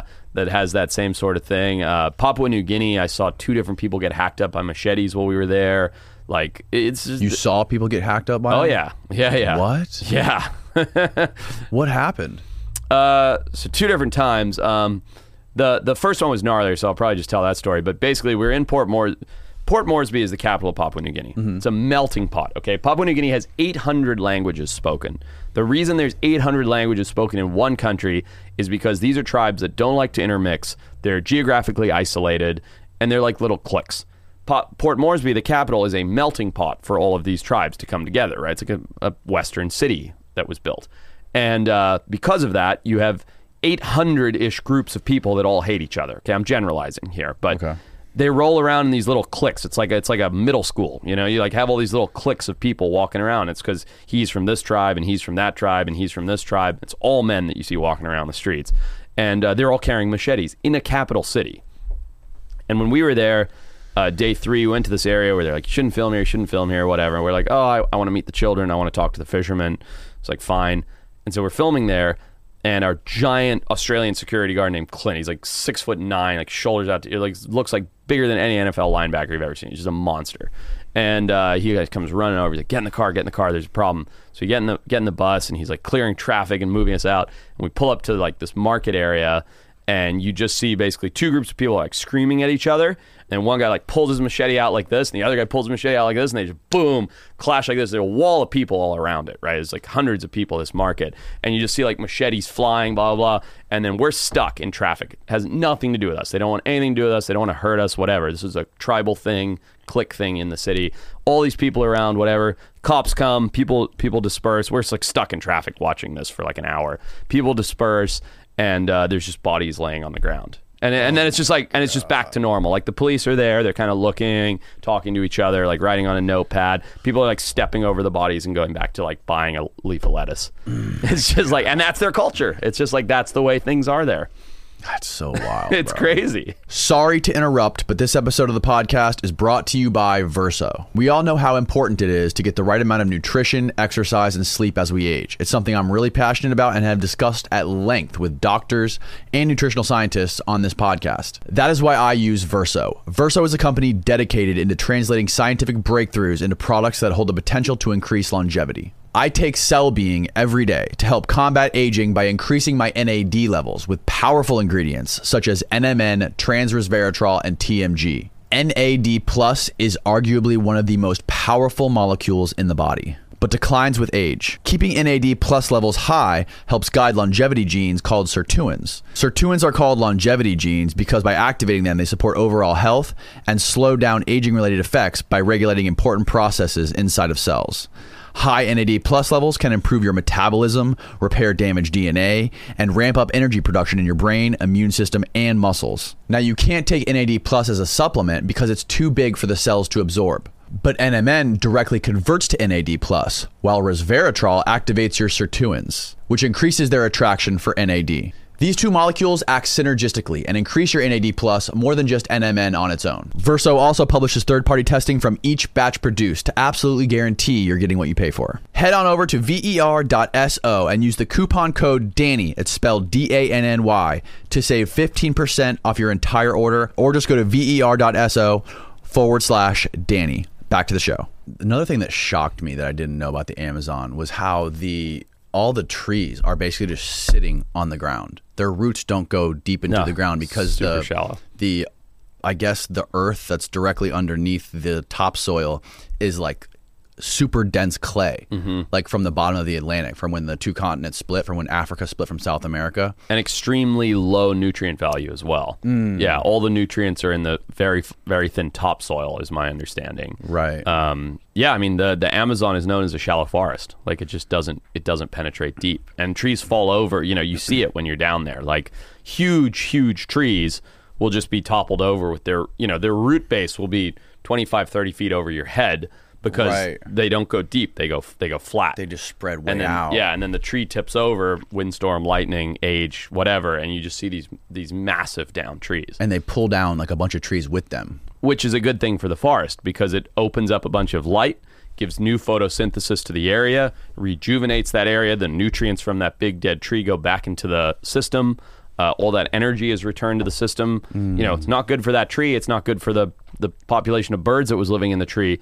But on a whole, it's very good for the jungle. Right. Have you heard the theory that the Amazon was man-made? I have, and I talked about it on a podcast pretty recently. I got torn to shreds.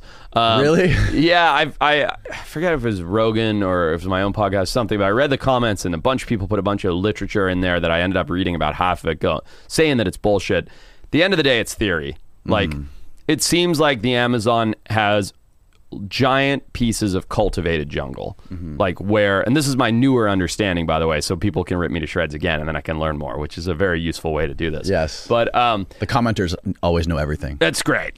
And nobody's mean on the internet. No.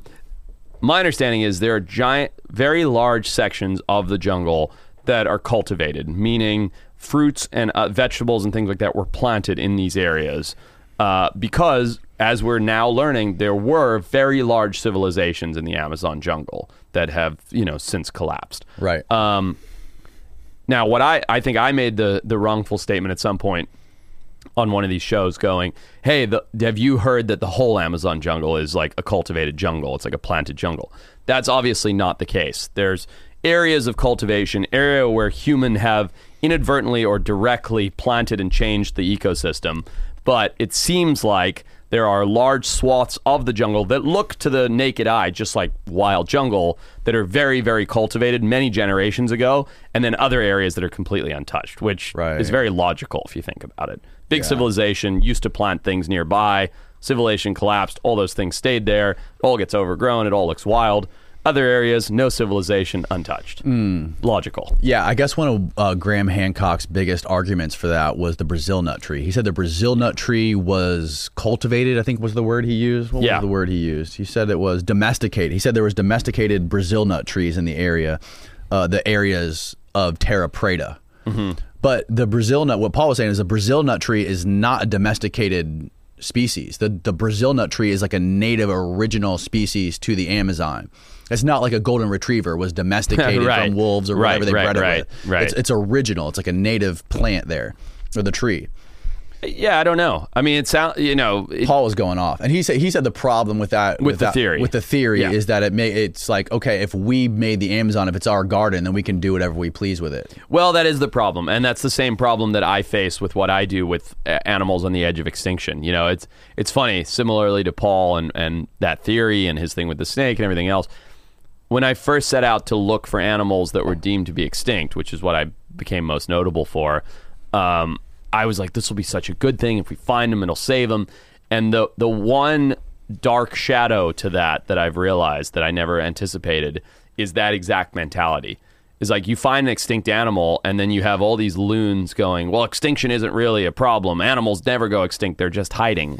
And I've tried so many times to quell that by saying, hey, extinction is a major problem. That's why we talk about it. That's why it's on these shows. That's why the shows are about the journey and not the destination. And 99.99% of the time, you cannot combat extinction. You cannot fix extinction. Extinction means gone. It means eradicated. It doesn't mean hiding in a bush or under a tree.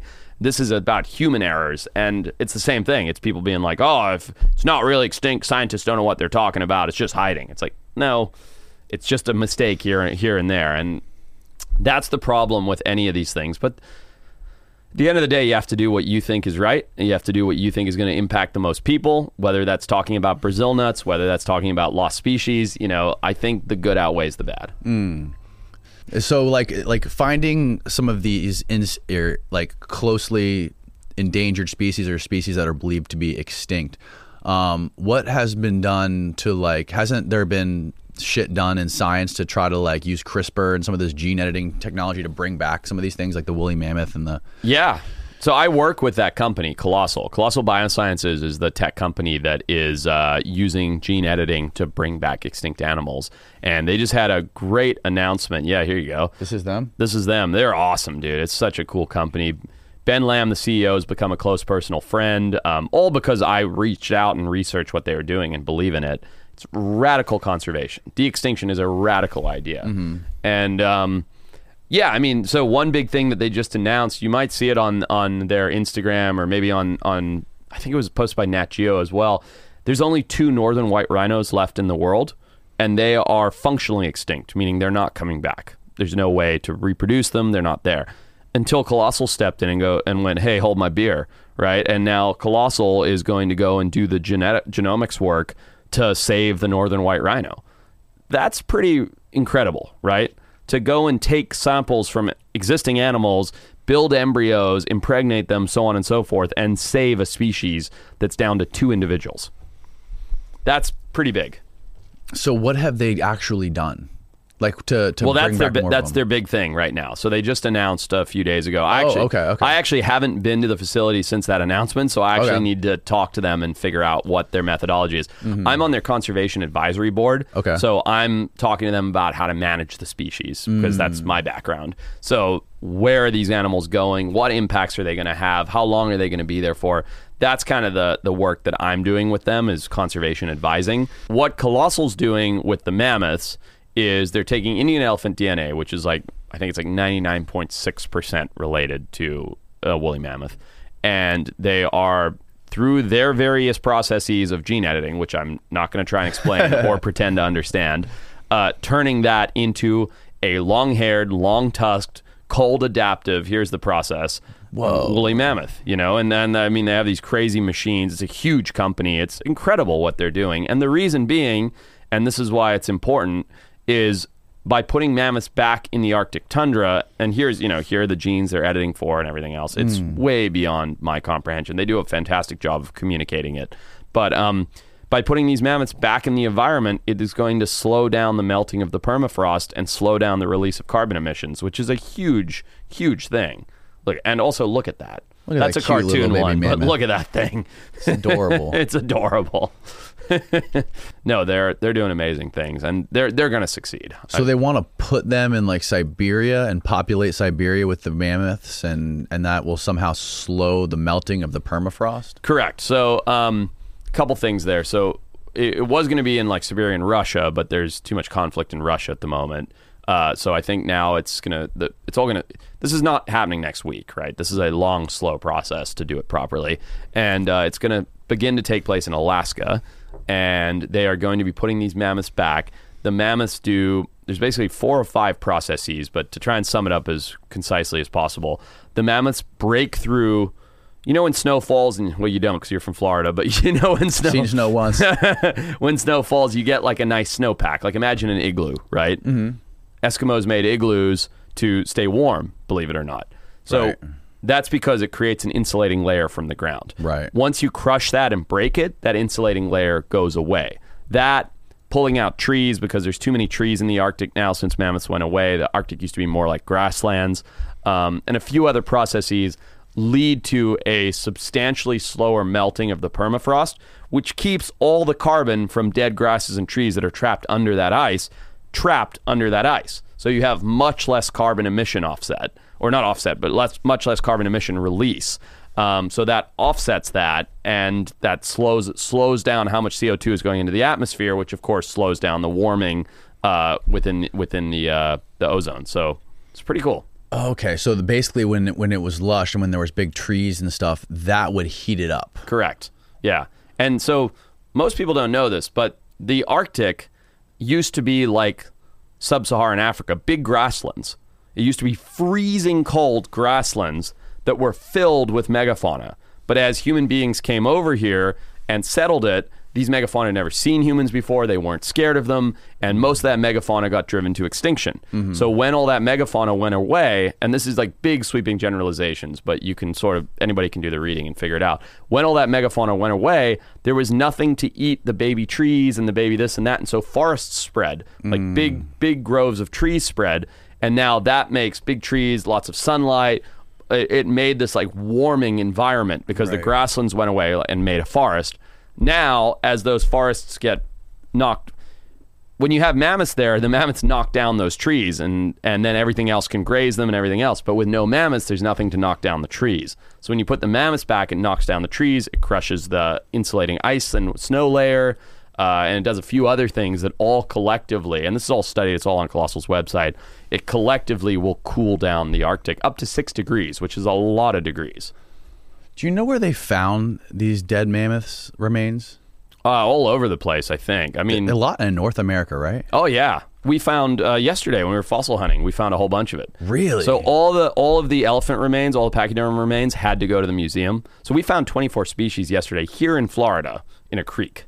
Okay. And I grabbed you those two. I kept a couple for myself. But everything else went to the museum. And part of what we found yesterday, I found a little piece of ivory, like fossilized tusk. One of my buddies found like a skull cap from a mammoth. We found mandibles from a mammoth. We found teeth from a bunch of mammoth teeth, actually. And all the pachyderm stuff went to the museum. So we're trying to give all the stuff we found away. Right. You're allowed to keep those things. But, anything that we thought was scientifically valuable, we gave to the museum yesterday. But anyway, that doesn't really answer your question, but it's pretty amazing. Mammoths were all over the place. Yeah, no, it's interesting because I just had a guy on here who was talking about some of like the ancient cataclysms that basically ended the Pleistocene, and he was saying how like some of the biggest megafauna on Earth were in North America, and the reason that they all died instantly was because of some sort of cosmic airburst from a comet impact. I think he knows more than I do, but there's a lot of theories on why that happened, but resoundingly humans had an impact on it. And yeah, in North America during the Pleistocene had more big animals than Africa does today. That's fucking nuts. Giant sloths, armadillos that you would live under their shell, like because they were so big they'd make like an igloo. Huge camels, wild horses like you got there, mammoths, bears. I mean, this thing called a hell pig. You ever heard of a hell pig? No. Oh, that's the scariest thing you've ever seen. Crazy animals. Scarier than a terror bird? Oh, yeah. Look up a hell pig. Take a look at this thing. Yeah, look at these things. Whoa, dude. Yeah, and they were... what the fuck? That's a pig. And it was a carnivorous pig, by the way. Pull up that picture, the one next to the life-size one, the modern pig, like 3 up. No, that's a cave bear. So that's a wild boar. And wild boar today kill people. Like, there can be problems with wild boar. That's a wild boar size comparison to a hell pig. Like, look at that. Jesus. Yeah, that's a scary animal. I don't think one of those tridents is going to save you from one of those hell pigs. No, sorry, Manny, but no way. No, those things are crazy. But yeah, there's incredible animals here, and Colossal's not going Jurassic Park on it and just bringing back anything nuts for the fun of it. They're bringing back animals that have important conservation implications and will fix environmental damage. That terror bird, man, that thing freaked me the fuck out. Crazy thing. Running into a giant 16-foot chicken that eats meat. No, thank you. No. God damn. Have you seen the new Apple series, Prehistoric Planet? No. Dude, it's fantastic. And I think Netflix or somebody's coming out with a competitor pretty soon too, but there's this new show called Prehistoric Planet. It's like Blue Planet or Planet Earth, but all with the best CGI you've ever seen, like natural history of dinosaurs and terror birds, and it's awesome. It's really worth a watch. Wow, that sounds amazing. Yeah, because like going back to that, how they got wiped out in North America. It's like you don't see any of these big animals in North America, but you see huge animals in Africa. Right. Like you guys still have lions and elephants and all that stuff. None of that's in North America. And the resounding theory behind that is Africa is the dawn of mankind, right? Like humans crawled out, not metaphorically, crawled out of the primordial soup alongside these animals. They evolved alongside these animals in Africa. So in Africa, big animals and all animals have always had a fear of human beings. Okay, always. So when you see a lion, when you see an elephant, when you see an impala or a kudu or a giraffe, they run away from people for the most part. Not an elephant. They're not scared of people. But those animals co-evolved with human beings. Human beings, being as resourceful of a creature as they are, spread out around the planet. And in doing so, when they got to North America, here were all these critters that weren't at all scared of them. Right? So now, if you wanted a mammoth, you walked up to a mammoth and chucked a spear in its head. Or, if you wanted a wild horse, you threw a rope around its neck. Oh, wow. And so the reason being, the animals in North America, and the resources were so incredible in all these other places too, but the animals in all these other pockets in the world were not used to human pressure. So when they got there, humans wiped them out really quickly because it was really easy to do so. Going back to the guy who wants to feed his family a rhino, right? Like, this was survival. This wasn't a pleasant thing to do. Right. And so they just wiped out a lot of this megafauna. Some of it was dying out for other reasons, of course. Whereas in Africa, all those animals were always like, no, stay away from people. Like, we've known these as long as we live. So, that's kind of the prevailing theory as to why that happened. Right, right. What is the craziest, most remote place you've ever traveled to? And like stayed in for a while, like no technology? Oh, that would be the Colombian. Colombian Amazon. The Colombian Amazon. Yeah, so the FARC rebels controlled the Colombian Amazon until like 2 years ago, and then there was a peace agreement, which isn't very peaceful. And we flew into Bogota and then drove 3 hours to some strip and then hired an airplane that was a cargo carrier from World War II. And if you're asking why a cargo carrier would be charterable into the middle of a remote strip in the Amazon, you guessed it. They were running booger sugar. And got on this crazy, crazy World War II cargo plane, landed on this dirt strip in the middle of the Amazon that was controlled by FARC rebels, again, where white people hadn't been in 30 years, and jumped out of that plane, hung out with a village there and a crazy shaman who made me like snuff stuff and snort stuff, and it wasn't cocaine, by the way. It was like crazy jungle stuff, and I threw up everywhere, had this cleansing ceremony. It was wild. Then got in a canoe and went 3 days up a tributary from there, and then set up camp for 2 weeks up there in FARC rebel controlled jungle, where literally the guy driving our canoe, we were talking to him through the translator, and I was like, what's it like now that the FARC rebels are gone? Blah, blah. He's like, oh, it's fine. Everything's pretty much the same. I was like, oh, did you have any encounters with them? He's like, oh, no, I was FARC. And I was like, oh, really? And I was like, what does that mean? He's like, oh, it means if you had come like a couple, like 3 months ago, we would have killed you, but now it's okay. We're like, cool. It's crazy. It was super wild. Dude. But I think that was the most remote. Like, there was absolutely zero sign of human impact of any kind. Like, just none. Not a piece of plastic, not a cut down tree, nothing, just because the conflict that had happened in that area for so long had kept people out of it, because of the guerrilla warfare that was taking place. And because of it, the environment was pristine and it was fantastic. And if you get like injured or like bit by a snake or anything, you're absolutely fucked, right? You're done. I mean, we had a medic with us, and he treated some stuff. Like, I cut myself pretty badly. We had some gnarly stings from these parasitic wasps. My one buddy went into anaphylactic shock. My other buddy got stung literally up the cargo shorts. Like, so we had treatment because we had our medic with us, EpiPens and stuff like that. But a bad injury, you're done. We're hundreds, we're hundreds of hours into this remote area, but we're days from a helicopter getting there. Right. There's no evacuation. Yeah. Yeah. But did you guys have like a sat phone or anything with you? Yeah, I think so. But it wouldn't have done There's any no good. point in having one, right? You could have it, and that way they can recover your dead body. But, it would take them 3 days to get there. Right. Yeah. Like you get an arrow through the belly. What are you going to do with your sat phone? Exactly. Hey, Mom. Like, you're Exactly. done. There's nothing. There's no helicopters. There's no hospitals. There's no ambulance. People seem to forget this. Like, you can call an airlift service or whatever, and they're like, where are you? And then they look at their range in a helicopter fuel tank. They're like, okay, you're 5 tanks of fuel away from where we can reach. Like, there's no way we can ever get there. Right. It's like, great, see you in 3 days. Like, Right. We're way out there. Yeah. What about the Galapagos?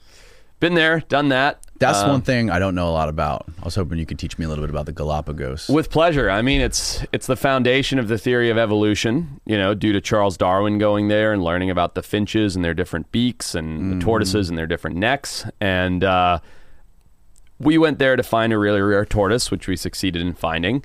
And it's phenomenal. Another place similar to what we were just discussing, animals have no fear of humans. In evolutionary time, humans have been there for such a short period of time, and for the most part, other than the early days, not harm the animals, no fear of humans. I mean, you can walk from me to you to a rock pile of marine iguanas that just sit there. They look like little dinosaurs, like shooting salt water out their noses. Big fur seals, Galapagos fur seals, the little pups will run up to you and like put their little flippers on your feet and be like, what are you? It's amazing. Yeah, animals How long does it take to get there? Fear. It's not very long to get there. You can fly boat or plane? Plane. Okay. Yeah, you could boat. That would be brutal. People do it. How many miles offshore is it? I want to say 300, but I'm not sure. Oh, but it's out there. Holy but fuck. But once you get there, it's legit. Like, it's like going to Hawaii or something, right? Like, there is some islands are completely uninhabited. Nobody goes on them, like Fernandina, where we went, and then like where we had our big party and stuff when we found our tortoise in Isla Santa Cruz. Great town, beautiful hotels, great food, great live music. We went karaokeing until 5 a.m. wow. Yeah, they had a parade the next day. Like, it was wild. So it's all there, but yeah, from an evolutionary and biological standpoint, it's a pretty significant place. I mean, it has all these islands, all these animals that somehow spread out to the various islands. Yeah, so there it is. I forget how many miles offshore it is. Oh, that's way out there. Yeah, it's way out there. That's got to be more than 300 miles. Yeah, I'm not sure. I probably should know. 13 major islands. Blah blah blah. 6 smaller islands.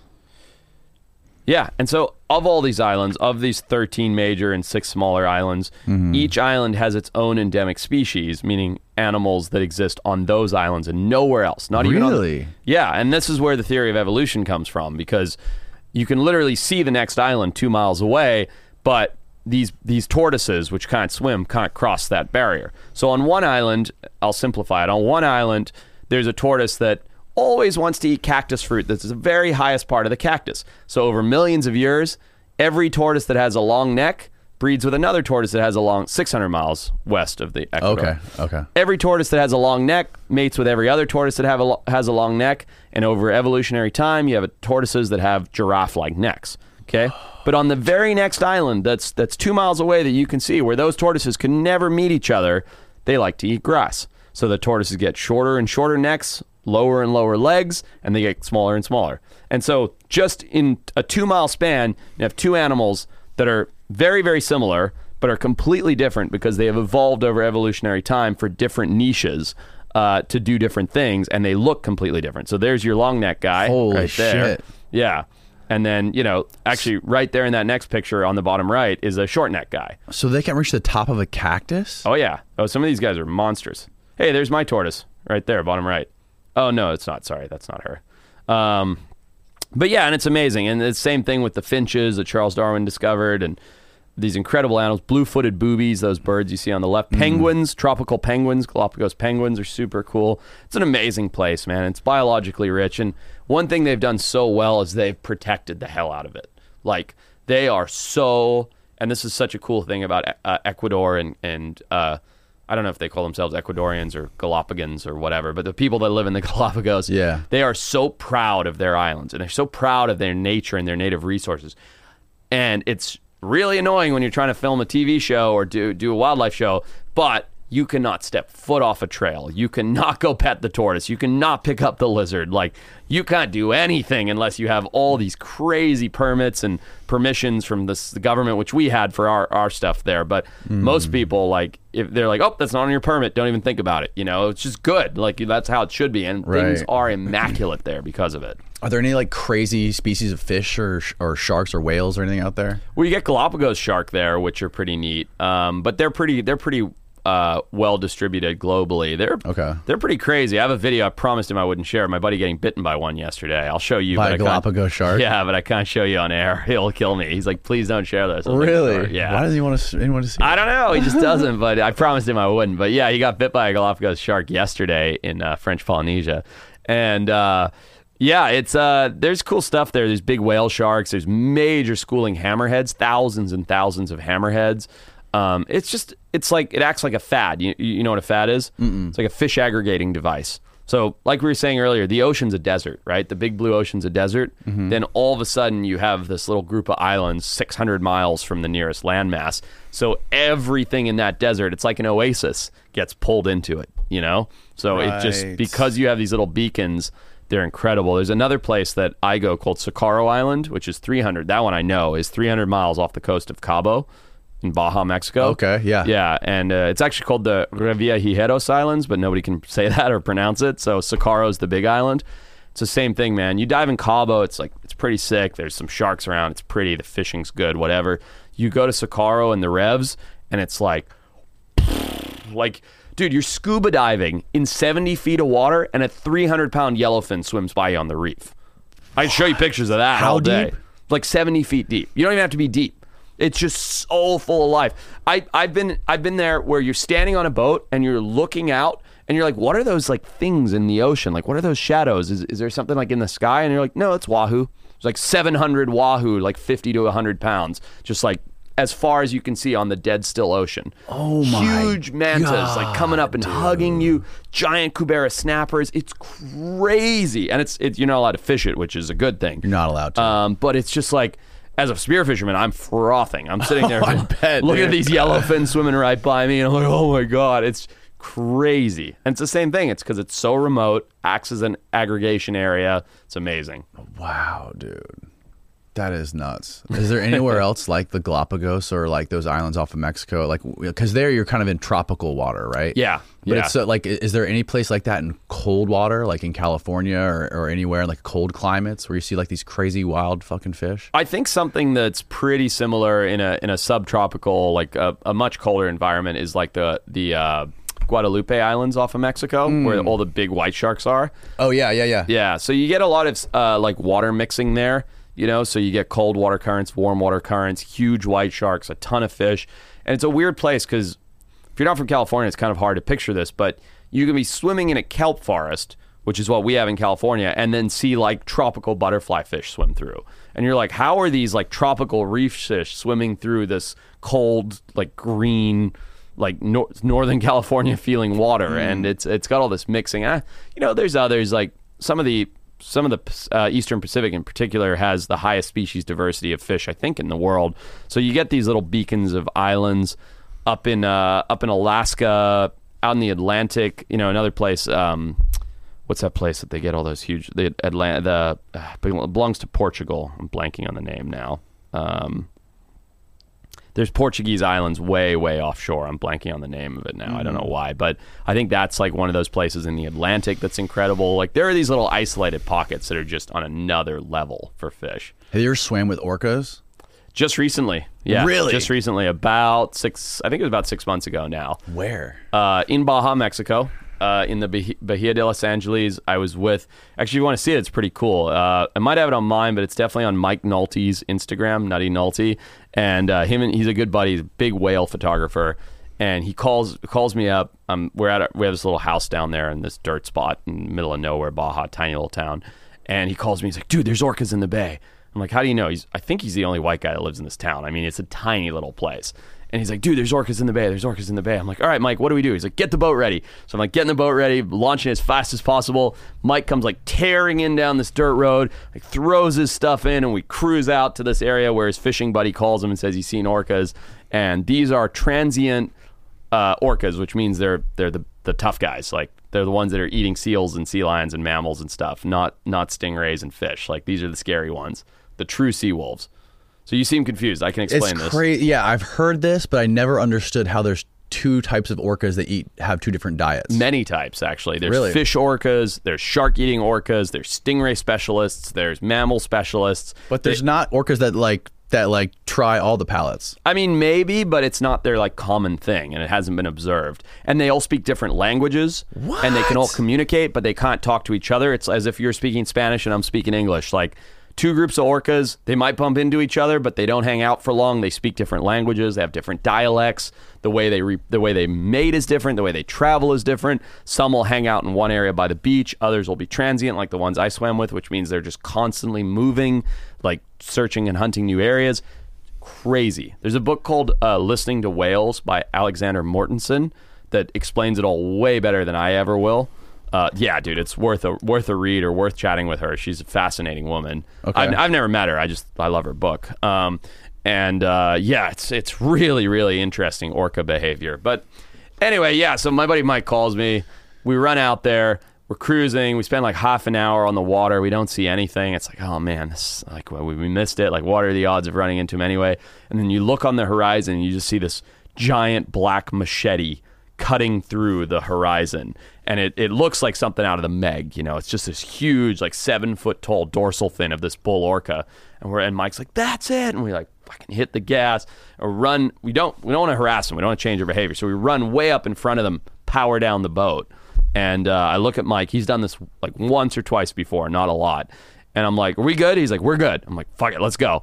My God. And we're gearing up as fast as we can, mask on, snorkels on, jump in the water. And he's like, kick away from the boat. I'm like, are you kidding me? He's like, kick away from the boat. I'm like, fuck it. So he just like It's just him and I, and the boat's like drifting off in the wind slowly, and we're just out in the middle of the Sea of Cortez, and we just swim out like as fast as we can, and we get out, and you can still see the machete fin is now like getting closer and closer, like something out of the movie The Meg.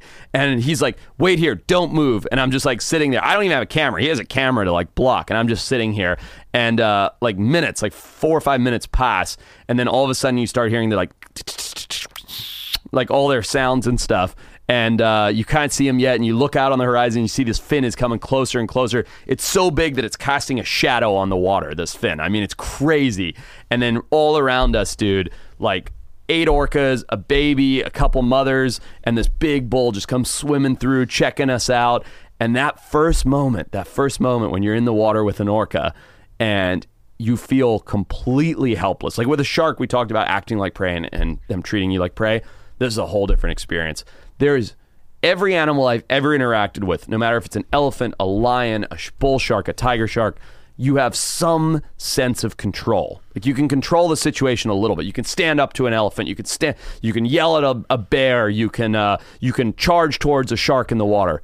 With an orca, it's like you're a doll. You're just sitting there in the water, and if they want to play with you, they're going to mess you up, and there's nothing you could do to slow them down. I mean, they're so precise that they can chop the liver out of a shark with their teeth and just eat the liver. I mean, they're crazy. Anyway, these things come around, they swim with us, and my heart was in my throat, not knowing what to expect, and then all of a sudden, it all got like chill. They kind of just interacted with us, and we did that like 3 or 4 more times that day, and it was unreal. They were just swimming around you? Yeah, they come check us out. The mom didn't want to bring her baby into us for understandable reasons, and I think the bull kind of came in first, be like, "What is this?" You know, and then he was like, these are just like big pink fleshy meat bags, are useless." And and then the other ones would like come and check us out, and they usually like come in, see us, and dive down, and then you wouldn't see them again, and then all of a sudden they'd turn around and come back and like check you out once or twice, and then move again. What was the water visibility? Like 30 feet. Oh wow, not good. That's 30 why. feet's not terrible though. No, but you want to be in like 100 plus with orcas. It's, you know, it was spooky. Manny was saying when he was in Alaska when they were filming for Jackass that they did the same thing. He's like, "Drive the boat out in front of him. Drive the boat out in front of him." They're like, "What? Yeah. Just do it." And then he just jumped off by himself and got in front of the orcas. And he said the visibility was like 6 inches. Oh, geez. Well, then he didn't see him then, did he? He said he saw their dorsal fins coming, and then when they were like 50 yards in front of him, they kind of sounded, and then they kind of like came up, and he didn't see he saw the eye go right past him, like wild, like this far away from him. Wild, yeah. I don't want to do that in 6 inches of visibility. 30 feet was wicked enough. Like it's crazy. So, what kind of orca would be in Alaska versus what the kind of orcas that you saw that were the migrating ones? Both. So Alaska, I believe, has the highest density of orcas in the world. It might be Washington, Canada. I don't know. But there's a ton of orcas up there. And there's, I believe, all different varieties. Like there's some that specialize in eating salmon and fish and hang out by river mouths. There's transients that hang out offshore and hunt tuna and stuff. There's ones that come in and hunt seals and sea lions. I think maybe even walrus. Like there's just a lot of them up there. So, but why are why are the transient ones considered more dangerous?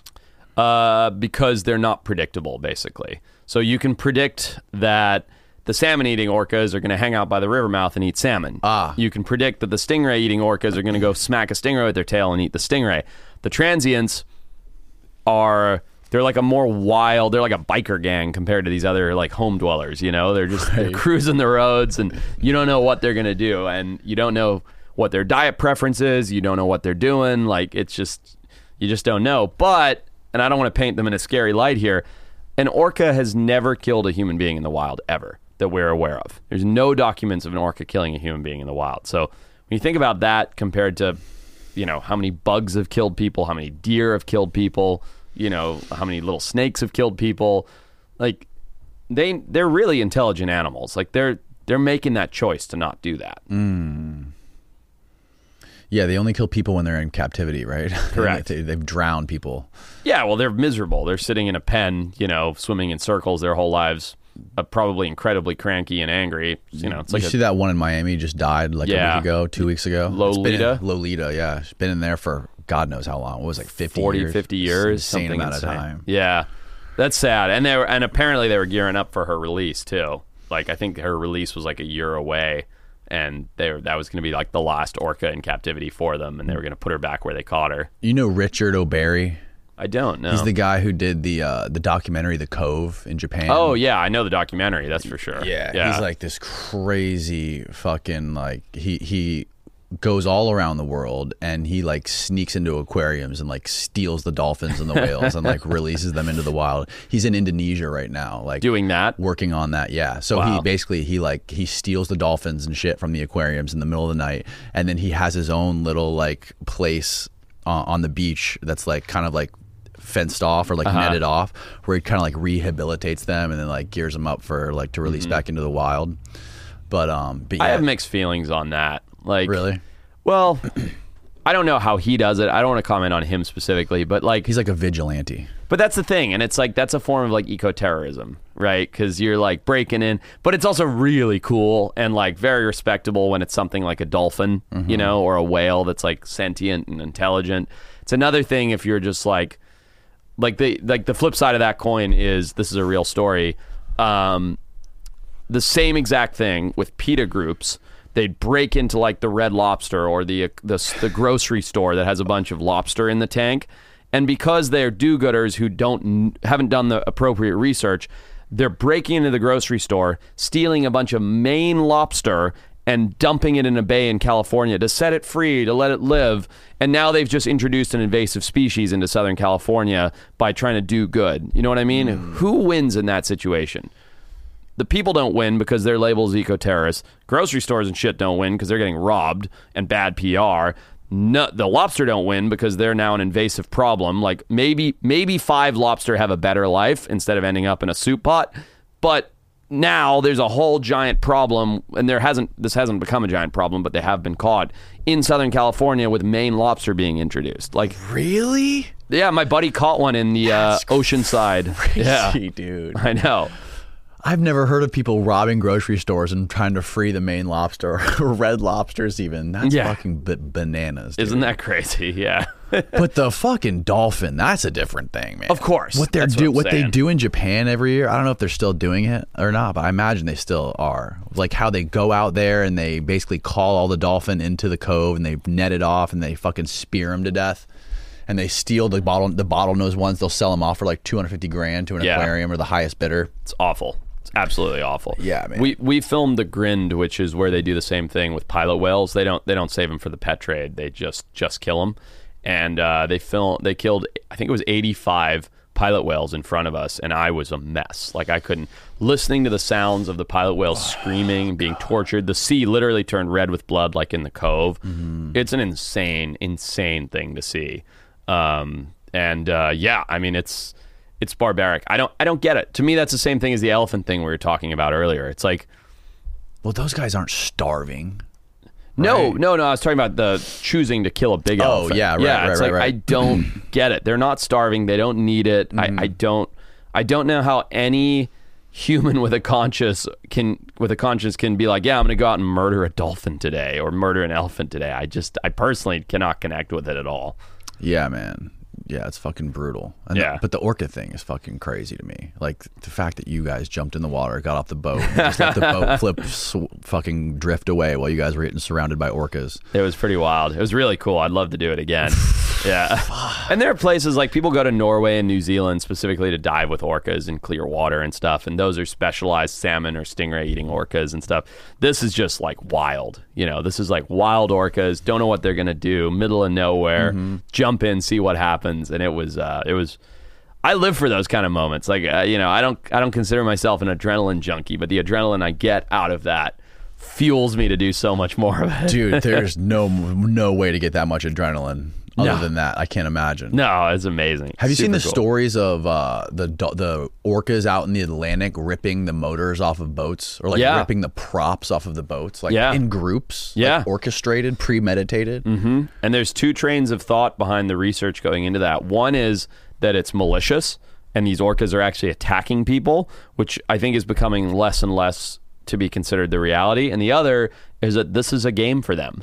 Like it's like a cat chasing a toy, you know. It's like these orcas are teaching their offspring and everything else, hey, here's like a fun, silly thing to do to entertain ourselves. And who knows, the line could be somewhere in the middle. But yeah, there's a lot of research going into it because it's behavior that just sprung up, 3-4 months ago for the first time ever. Like, it's never happened before as far as we know. And all of a sudden, 2 orcas are like, hey, let's fuck with this boat.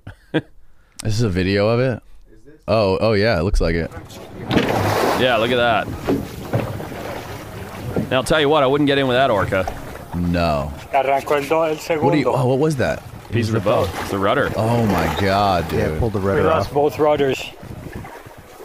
Look at that. And see, that looks like he's playing with it. That doesn't look like aggression to me. Yeah, no, he doesn't look mean. Like, that's not something out of Jaws where then he's just like hammering the boat trying to rip it to shreds. He's like, Right. oh, this is a fun thing to play with. But who knows? So the orca population, that's not threatened, is it? I don't think so. I'm not sure. I know at one time their numbers were dropping because of places like SeaWorld and things like that for captivity, and they were being hunted for that. And when they're being hunted for that, one thing that's often not shared is that only like 1 in 10 would survive. So they'd catch like 10 baby orcas, rip them away from their mothers, and like 1 in 10 would actually survive in the tank. So they had to catch a lot more orcas than you saw in captivity. And because these are such emotionally intelligent animals and they have so much thought and love and everything else, there was even an instance pretty recently where a mother orca lost her calf and went pretty much clinically insane and went and killed a mother, I want to say gray whale, might have been a humpback whale, and stole her baby to raise it. Because imagine a mother that lost her own, like a human mother that lost her child and went insane over it and went and stole someone else's child, which we've all read about. Those things actually happen. Yeah. This happened in the orca world and was documented not long ago, maybe a year ago.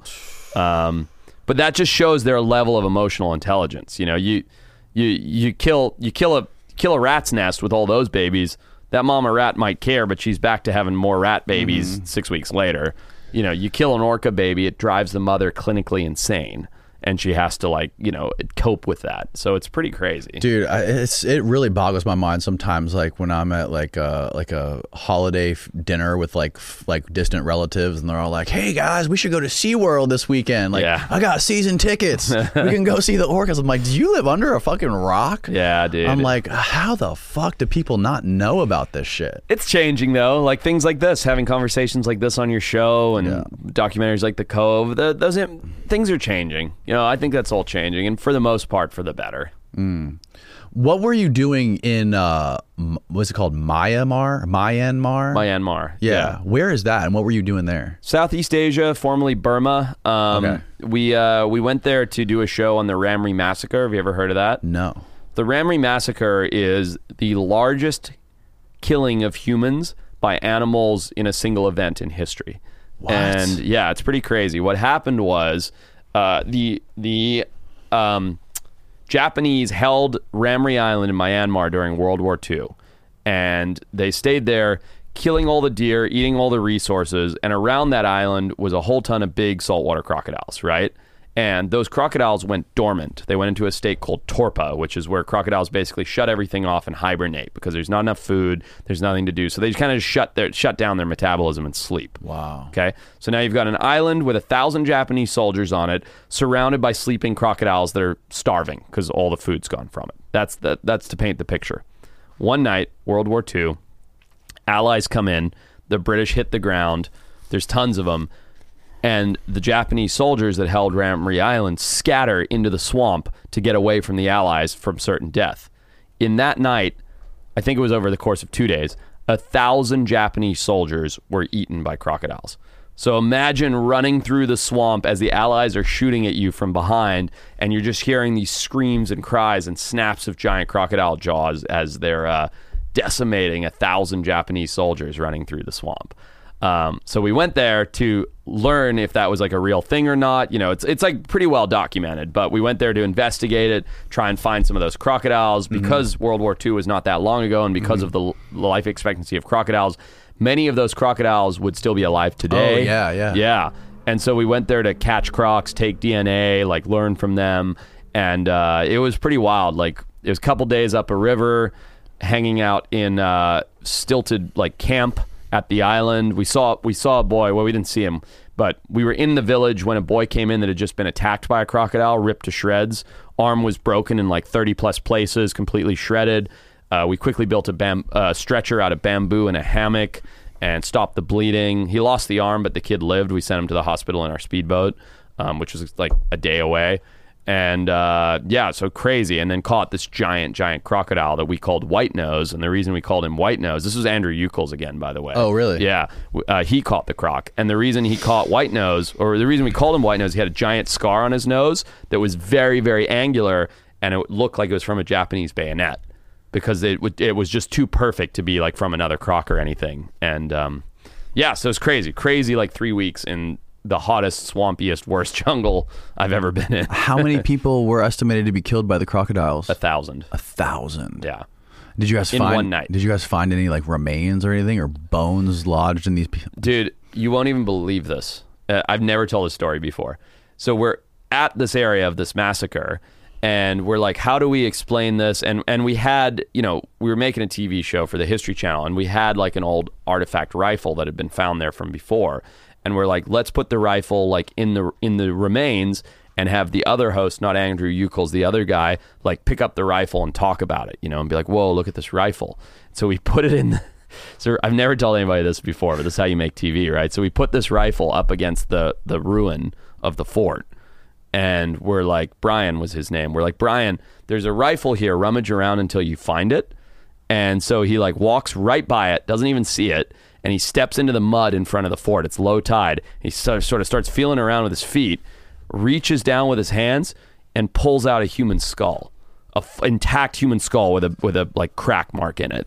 And he's like, is this what you guys wanted me to find? Like, is this real? And we're like, the fuck, dude, that's real. He's like, no. Like, tell me what you want me to say or whatever. And we're like, we didn't put a human skull there. That's a real skull. And he like drops it. It's like, oh, what the fuck, And it was a real human skull that had been crunched from probably, I'm not sure if it had been shot by, an Allied soldier or crunched by a croc. But yeah, this guy literally reached into the mud and pulled out a human skull right then and there in front of us when we were sort of staging him supposed to go find a rifle. Oh my God, bro. Yeah. That's crazy, dude. Yeah, it was nuts. And when we were in Papua last year, we walked into a Papuan burial site that had like several hundred human skulls in it. Yeah, I could show you a picture of it. It's pretty wild. Where was this at? Papua New Guinea. Oh, okay. Yeah, Papua's crazy, dude. Crazy place. But yeah, no. So in Myanmar we found that skull. That was the only human remains we found. But we've seen him a few places now. Is that where that big cave is that you're talking about? The cave that is like can fit New York skyscrapers inside of it? No, that's in Vietnam, Song Dung Cave. So it's close to there, though. Very close to there. There's some human skulls in a burial site in Papua New Guinea for you. Those are all crystallized from being in there for a long time. Whoa, dude. Pretty cool, huh? That's insane. Yeah.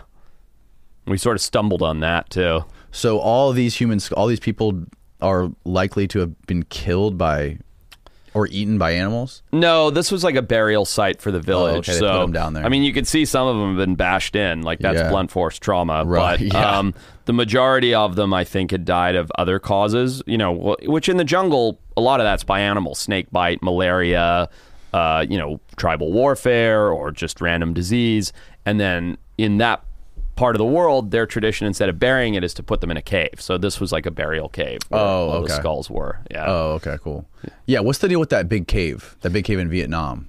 Song Dung Cave was it was only discovered in the 90s, and it's a really interesting story. The Vietnamese guy who first found it like 10 years prior, and then came out and told everybody there's this enormous cave, and then they couldn't find it for like 10 more years again. Then he finally found it. That's called the wedding cake, that one that your mouse is hovering over right there. But you can't even really see the scale. You can kind of see it on the picture to the left of that. Those are tents. In the picture to the left, by the water? By the water. Those are tents, and that's just the entrance to the cave. But it's a 6-mile long cave. It's got a few holes where it's collapsed, but it's 6 miles long. And in some of the caverns, you can fit the Empire State Building standing upright and it wouldn't touch the ceiling. Like, you cannot get the scope of how big that hole is. Like, that just looks like some beautiful little rock thing. Like, that in itself is, 100+ stories tall. That's fucking wild, bro. It's incredible. Yeah. So we spent about a week trekking through there. You rappel down and then trek through it for about a week, multiple days. That's how you like trek in there. That's the way in. God. We had 50-something porters just to carry all our gear. It was a big to do. How the fuck do you charge your camera batteries when you're out there? We didn't. We just had to bring them all. That's really? Why. Yeah. Or did we bring it? No, I'm sorry. We did. On that one, we brought generators into the cave with us. Oh, okay. But yeah, no, it was rough. I mean, the days where you don't see sunlight are really weird. Like when you go a couple days where you go to bed and it's pitch black, you wake up and it's pitch black, you pack up and it's pitch black, you keep cruising and it's pitch black. And this is what it looks like. Like none of these are like manipulated images. How many total days did you spend in the cave? I think a week. If I a remember week correctly. with no sunlight. Yeah, so you have these pockets where the ceilings fallen in. So I think the most we went was 2 or maybe 3 days without sunlight. That's not me, is it? No, because we definitely did that. Arm wrestling's a big thing there. Those are cool. What the fuck is that? Those are called cave pearls. So I think I remember this correctly. Basically, a little bit of sediment will congregate in one of these pools, and then as the water trickles over that like tiered thing, it rolls it like a tumbler and rolls it more and more and more, and the sediment congregates in this ball rolling in every direction, and you get these pearls on the ground called cave pearls. And I wanted one. I got there. I was like, whoa, these are cool. And everybody was like, don't touch those, don't touch those. First of all, you probably shouldn't, because you can't just pick up amazing rocks like that. You should leave them in place. But secondly, the reason they're like, don't touch those, is the Vietnamese guys were telling us like it's insanely bad luck to remove a cave pearl from the cave. Really? So I put it right back down. It looks like some sort of like man-made art on the floor. That's right near the exit point right there. That's towards the end of the 6 days. In fact, I'm pretty sure those are the guys we went with right there. But it's an amazing cave, dude, man. Caves are the one thing that just freaked me out more than anything, because I'm so claustrophobic. We found some interesting stuff in there, too. We found a blind fish that I don't think had ever been described, the species of fish. No eyes, evolved.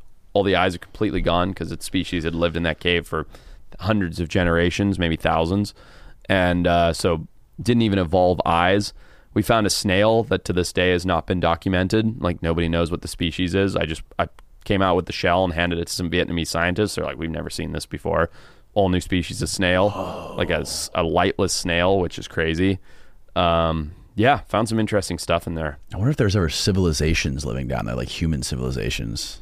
There had to have Good question. been. We didn't see any any signs of humans that we saw, but who knows? We were there thinking biologically. How far underground did it go? Well, like I said, far enough that a New York City skyscraper could fit in. So that's below the level of the ground. Correct. So our initial rappel in was 300 meters. So I think that's 1,000 feet. So we rappelled down 1,000 feet. Like, look at that picture right there. That's one of the punch-through spots. That was actually one of the forests we were looking for to try and get blood from leeches to see if this extinct animal called a sala could be in there, whole thing. Oh, okay. But, yeah, that's like one of the punch-throughs. It's like 1,000 feet to the ceiling there. Whoa. Yeah. Dude. It's big, dude. It's an entire, for people that aren't looking at this, it's like an entire forest growing inside of this massive stone cave. It's like, what is it, Land of the Lost? Yes. Yeah. Yeah. It's like Land of the Lost. It's the real life version. Oh my God. But parts of it collapsed? Yeah, because, it's 6 miles of underground tunnel. And then along the way, when you say parts of it collapse, what I mean is basically holes have fallen through in the ceiling. So you go a day or two without light, and then in the distance, you just see a beam of light, and you think it's like a keyhole, like that. You think it's like a keyhole. Right. And when you get there, you realize that keyhole is it's like 3 miles wide, or no, it's like a mile wide. It's huge because of the size of the cave. And it just gets bigger and bigger and bigger. And it's crazy because you'll be in pitch blackness and you'll see light in the distance and you'll think, oh, I'll be there in 2 minutes. But because of the size of the cave, it takes you 4 hours to get to where that light is. It's just like, it's that big. Dude, that happened to me one time in the Cayman Islands free diving. Uh-oh. When me and my buddies were just doing swim throughs of these giant caverns. Uh-huh.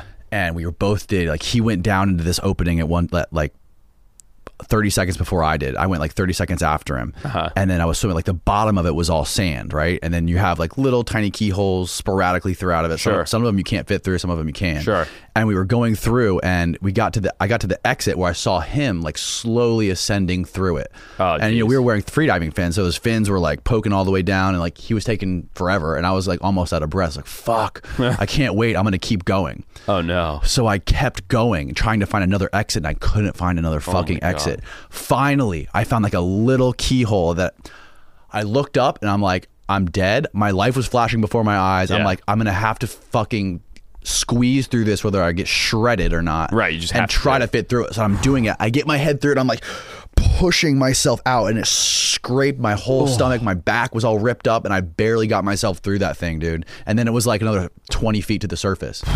And that was like the most terrifying thing I've ever been through, like closest to death I've ever been. And ever since then, I don't fuck with caves. You're lucky, man, because you could have got to your hips, and that's it. Like, right. Like stuck there or whatever. But that's rough. Yeah, man. That's scary. And I know that feeling of looking up at the surface of the water or the light or whatever and being like, it's right there and I'm sort of stuck here. And there's, it's like takes forever to get there. And it's so deceiving too when you're in those caves and you see like a giant beam of light shaft coming through, and you're like, oh yeah, I can get through there, no problem. But you have no idea how big it is. And then you forget how deep you are too. Right. Oh yeah. No, that's terrifying. And it's worse because you're stuck underwater, and I can't think of any worse way than to just like in a big thing of water. Yeah. It's so bad.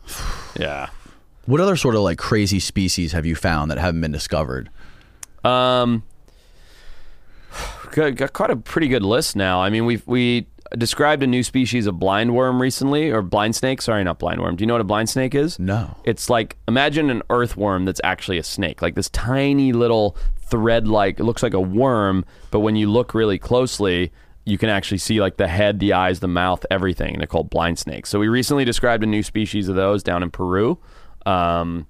I actually just threw that up on my Instagram a couple days ago. It's pretty cool. You see the actual little snake in my hand. Oh, is that the one with like a little red tip on it? Exactly. Oh, okay. Yeah, okay, that guy. Yeah, this is a different species, of course. That's an Australian species. But we just discovered a new species of that. Found some species of fish that have not been described. That snail I mentioned. Oh, it's got scales on it. Yeah, it's a full-on snake. Micro scales. Yeah. Dude, that's nuts. And then found a lot of stuff that has been lost for a long time, like that big tortoise we found in the Galapagos. We found a caiman. Mm-hmm. We found 4 different species of shark that were lost to science that had been gone for a long time.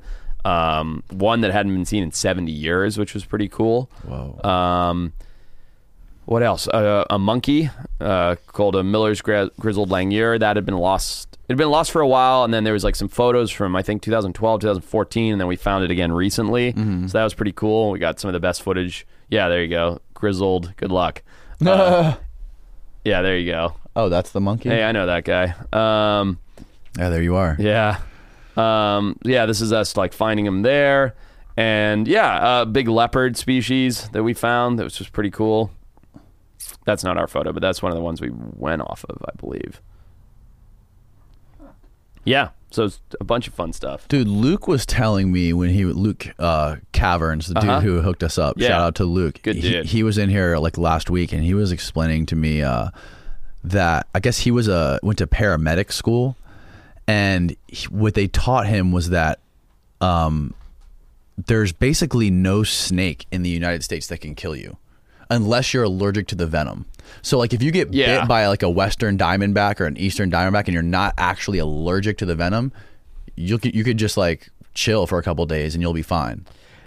Yeah, I mean, I think that might be an oversimplification. You everybody reacts differently to different venoms. That's something that is not like widely explained. Right? So some people have relatively minimal reactions to venom, and other people have bad reactions to venom. But it's your allergy to venom that can oftentimes kill you. And especially if you've been bitten by something once, then you develop an allergy almost without question. But if you're bitten by a coral snake, you're gonna die. Like there's no A coral snake? Yeah, the coral snakes you guys have here and stuff. Like they'll get you. And it's funny because like you see things like I watched Yellowstone pretty recently. And, Oh, really? yeah, in one of the scenes, Rip like throws a snake on this like developer guy, and it's a Western Diamondback, and it bites him, and he like drops dead in like 6 feet. And it's like, nah, that's not how it works. Like you'd get bitten. Your hand would start to rot off. It would swell. All the tissue would be black. You'd make it to the hospital. They'd probably have to chop off part of your limb, and then you'd be okay. Like you don't just drop dead after 6 feet. Right. But it's I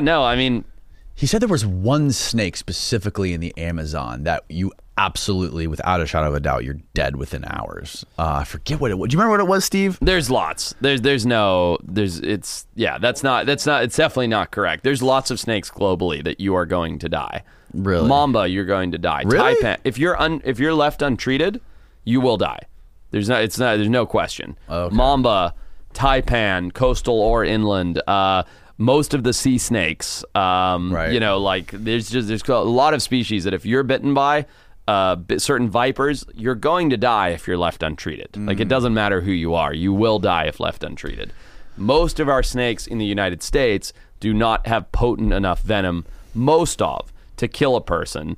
But if it's still left untreated, you'll die. Like you'll die of sepsis, you'll die of infection, like Or your hand will like rot. And it'll melt you'll off. You'll have to get it amputated like Manny's finger. Exactly. Yeah, exactly. Have you seen the video of him getting bit? Manny? Yeah. No. Oh my God. It's brutal. Dude. Well, you can see like the camera guys are everywhere and the producers are everywhere, and they got him doing it. He actually grabbed it once and like, oh, we didn't get a good enough shot. We were a little bit out of the focus was a little soft. Let's do it again, Manny. And then he like goes back again. He grabs it, like he puts his hand down on the head, you know, like that, like puts his finger down on the top of his head, and like grabs it, and the thing wraps around to the side and like got one fang into his finger. Oof. And Manny like looks up after he grabs it, like smiles at the camera's like, hey, he got me. And they thought he was joking at first. And he's like, no. He picks it up, then they finally put it down. He's like, yeah, we probably have to go. Jesus. And then there was like I forget how long he said the ride was, at least a 2-hour drive. Oh, wow. Because they were in the middle of Texas somewhere, and they had to find a hospital. Yeah, and that's what's so cool and calm about Manny. Like, I don't know him that well, but I've met him a bunch of times. He's just so like, got me. You know, it's like he's doing his alligator stuff, or I don't know if he showed you the video where he catches a mako shark by hand. Oh yeah, we watched all that shit. He's dude. nuts, man. He's a crazy. He's like he's a gone era of person. You know what I mean? Like he's from another time. He's such a cool guy. And the videos of him levitating those alligators are absolutely insane. Wild. What did he call it? They called it the like the river beast or something, or the canal monster. That's what it was, the canal monster. It was like a 20-foot alligator. He swam down, and the thing was like trying to get away from him for like 30 minutes. And he was like chasing it all around. And the thing tried to go hide down in the mangroves, and he kept pulling it out. Oh, and goodness. Eventually, they got like pissed off and swam away. But he's nuts. It's a crazy thing to do. He's very rare type of human being. He is, dude. That's for sure. He's so cool. I mean, I have so much respect for those guys that just, you know, like times have changed. You can't just go harass alligators and stuff, and rightfully so. But those guys that like from Manny's era and stuff that just went and figured it out, you know, they're just like, I don't believe this. I don't believe that swamp donkey is a mindless killing machine. I'm going to get in there and fiddle with it and see what happens. Like, so much respect for that. I think it's amazing. Yeah. Well, it's his view on sharks specifically is like very real and unique, because I mean, I don't know about you, but like when I go on Instagram, there's like all these people I follow that like they swim with the sharks, they go out with tiger sharks, and they talk about like, they're so majestic, they're so beautiful. Lots. Look at this beautiful girl swimming up to us. Yeah. She's so sweet. And all this stuff. And Manny's like, this is not good that these people have these Instagram videos. He's like, this is a wrong portrayal of these beasts. You cannot treat them like this. Stay away from them. He explains, he goes, these girls in Hawaii or wherever they are swimming with these tiger sharks. Yeah. What she does not explain to you is that they are very well-fed tiger sharks. Right. They are not hungry. Right. If this shark was hungry and not well-fed, you're dead meat. Yeah. Well, he's right, but to play devil's advocate to that, I think it's pendulous, right? Like the perception of this is pendulous, and what I mean is, 20 years ago, if you wanted to see a picture of a shark, you saw a guy killing a shark, like a guy standing with a fishing rod next to a big dead shark, right, on the internet, whatever. And you're like, oh, that was cool. That was like the cool thing. Okay, now the pendulum has swung probably too far the other way, where I can't open up my phone without seeing a gorgeous gal in a skimpy bikini next to a giant tiger shark telling you it's her best friend. Okay, that's too far the other way. That's a little too far. Yeah, and both sides are probably wrong. Like, the reality, and the pendulum will probably swing back slowly, is that it needs to be somewhere in the middle, where it's like, well, here are these animals, they're cool, we need to respect them, we need to have a healthy understanding of them, we don't need to go out and kill everyone, we also don't need to get naked and swim next to them and pretend they're puppy dogs. It's like the reality is somewhere in the middle. And I think I'd rather have the perception of, like, don't kill these things, they're cool, they're interesting, they're important, than go out and hammer them. But like I said, I think the reality, it just needs to kind of land somewhere in the middle. Yeah, is my opinion of it. Yeah, I mean, it is fucking freaky though. Like the going out there and swimming with these things with no cage or at least no spear gun with you, just in case something goes wrong. Like, that's scary, man. It is, but a lot of the places they do it, like you said, like the girls in Hawaii, Tiger Beach here in the Bahamas and stuff, the sharks are used to people, they're fed every day, they're very habituated animals. They're very well fed. Yeah, and that's very different from, like, I've run into some tiger sharks, like really remote places, the Maldives and stuff like that, where they come in all fired up, arches locked, pecs locked, and you're like, holy shit, this is scary. And you're really glad you have a camera to push or a spear gun to hold in between you and get out of the water. Right. And, it's like, it's just different situations. Like, I think there was a girl who got eaten alive at like Pig Island in the Bahamas. In the Bahamas, yeah. I think it was like near Staniel Cay. By a tiger shark? By a tiger shark, like right off the beach. Like they were doing they were swimming with the pigs. And the boat, I didn't know that. The boat was anchored in like 6 feet of water right off the beach. And they saw the tiger shark and they're like, oh, it's fluffy or whatever. I think it just pulled up out of nowhere. Really? I don't know if they saw it beforehand, but this was like 2 years ago. Oh, I didn't know about that. Yeah, and she got ripped apart, eaten alive, just like the guy in fucking Egypt, man. If I'm a tiger shark, there's nowhere better to be than at a pig island. There you go. That's the story right there. A woman who was killed in a shark attack was following dreams. This is not it. This is the one I was talking about was the Bahamas. Oh, interesting. Pig Island of the Bahamas.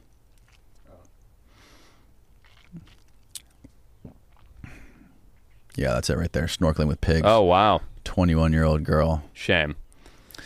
It's a pity, especially when these people go because they want to have these interactions, and they again, like, they see it on Instagram or whatever, and they're like, oh, I want to have this interaction. I want to get this photo, and then it results in something like that. It is sad. I think the biggest problem, and I believe this to be the case across everything, is like understanding. You don't see somebody hunting a tiger shark with a fishing rod or swimming with one in a bikini and go, I'm going to do that without any understanding. You couldn't go kill it with your rod and reel if you're a bass fisherman, right? And you're probably not going to be the guy swimming or the gal swimming with it just because you swam in a pool once before. You know what I mean? Right. You've got to learn and take it slow and understand and like get comfortable and then do these things. And I think that's like what's happened in our digital age, where you just see the snapshot on TikTok, Instagram, whatever, and you're like, I'm going to go do that. And then you just try and do it because you've seen other people do it. And it's like, that's not how these things work. Not in the wildlife world, I can tell you that. Right. You have to take your time, understand the animal, understand all of the environmental conditions around it. Is it hungry? Is it full moon? Is the water clear? Is it dirty? Like, all these factors that go into making those choices. It's not just like, oh, here's a shark, let's jump in. Right. Are there guys on a dock filleting fish like 20 feet away from you? Exactly, dude. Exactly. Like, anybody will get hurt doing that. It's just like, you have to be smarter than that when you do these things. I think one of the things I'm probably afraid of more so than sharks are giant barracudas. Yeah? I don't know why they creep me the fuck out, bro. They're crazy when they're sitting there like dead still. They're so creepy, dude. Yeah. So creepy looking. They have those big teeth. And they fuck people up. I had a buddy who got bitten on the foot in Belize. He was hanging his foot over a dock in Belize, and all of a sudden, not even in the water. No, he was just sitting with his feet in the water next to his wife on the end of a dock in Belize, and all of a sudden, he just felt it on his foot, and he looked down, his foot was shredded, like 20-something stitches. God, he wasn't even like a dive guy, ocean guy, anything. He was just sitting on a dock drinking a Colic, which is their beer. Yeah. Colic, yeah, and he got hammered on the foot, and it was pretty gnarly. Like, he had a shit ton of stitches. Have you ever eaten barracuda?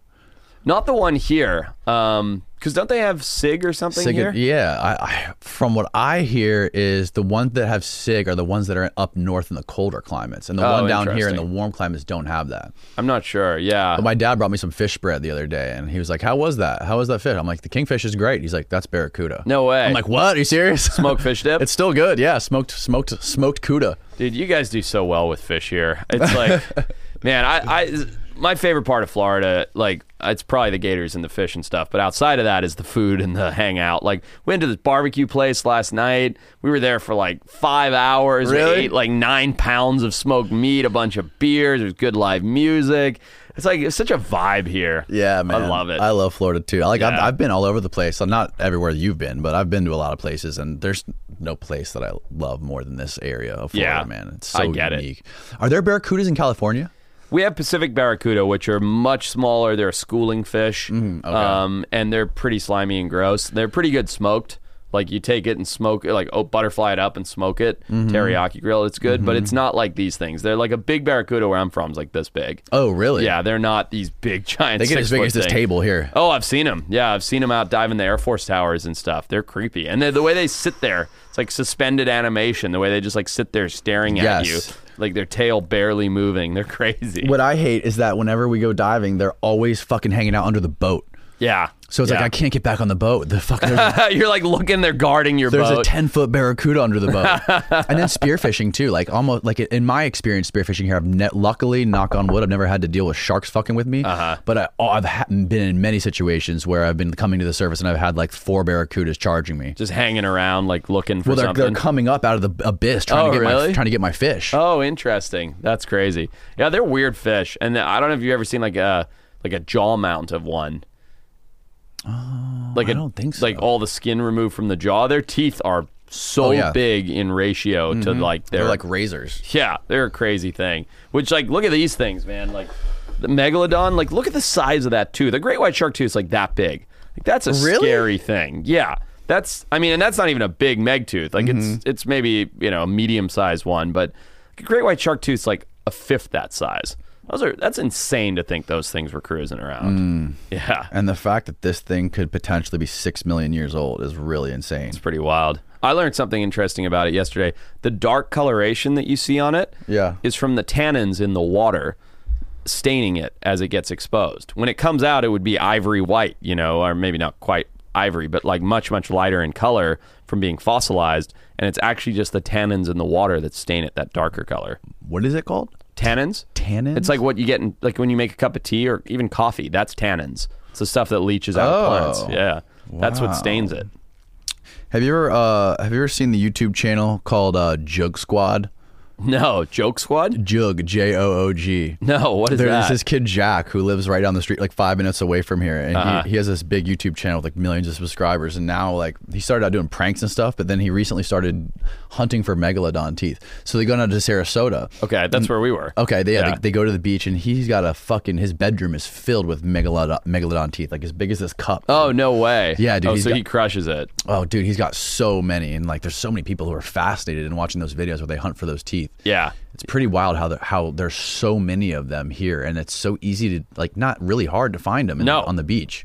So he does the like beach combing thing, like he walks along the beach. Yeah, they walk along the beach and they like dig through the sand and they find them somehow. Wow. I don't know like what his specific tactics are in finding them, but this is a whole new world for me. So I love this like finding rare stuff. Obviously, I find a lot of rare animals. I'm big into mushroom hunting. I've done that for a lot of years. Mushroom hunting? Yeah, finding wild mushrooms. Really? To eat. Yeah, like big porcini, chanterelles, black trumpets, all the different species. You guys don't have a lot of them here. In California, we have a lot. Right. So it's like adult Easter egg hunting. You're walking through the woods looking for these special little prizes growing out of the dirt. And that's the same rush that I got, because yesterday was my first time I've done this kind of fossil hunting. It was the same rush that I got from that. It's really fun. Aren't there like certain kind of mushrooms that grow off of animals? I forget what it's. There's like a certain type of mushroom that like fungus that grows out of the heads of certain animals. Oh yeah, the cordyceps. They grow out of like if you look up cordyceps mushrooms, they grow out of insects and take over their brains, zombify them, make them behave differently. They're fascinating. What the? That is bizarre. It's the whole see these. See, you can see them in the. What is this? Free shipping? Oh shit! What is that? What is that? An ant? The second one over, I think it's growing out of insects too. Go scroll down.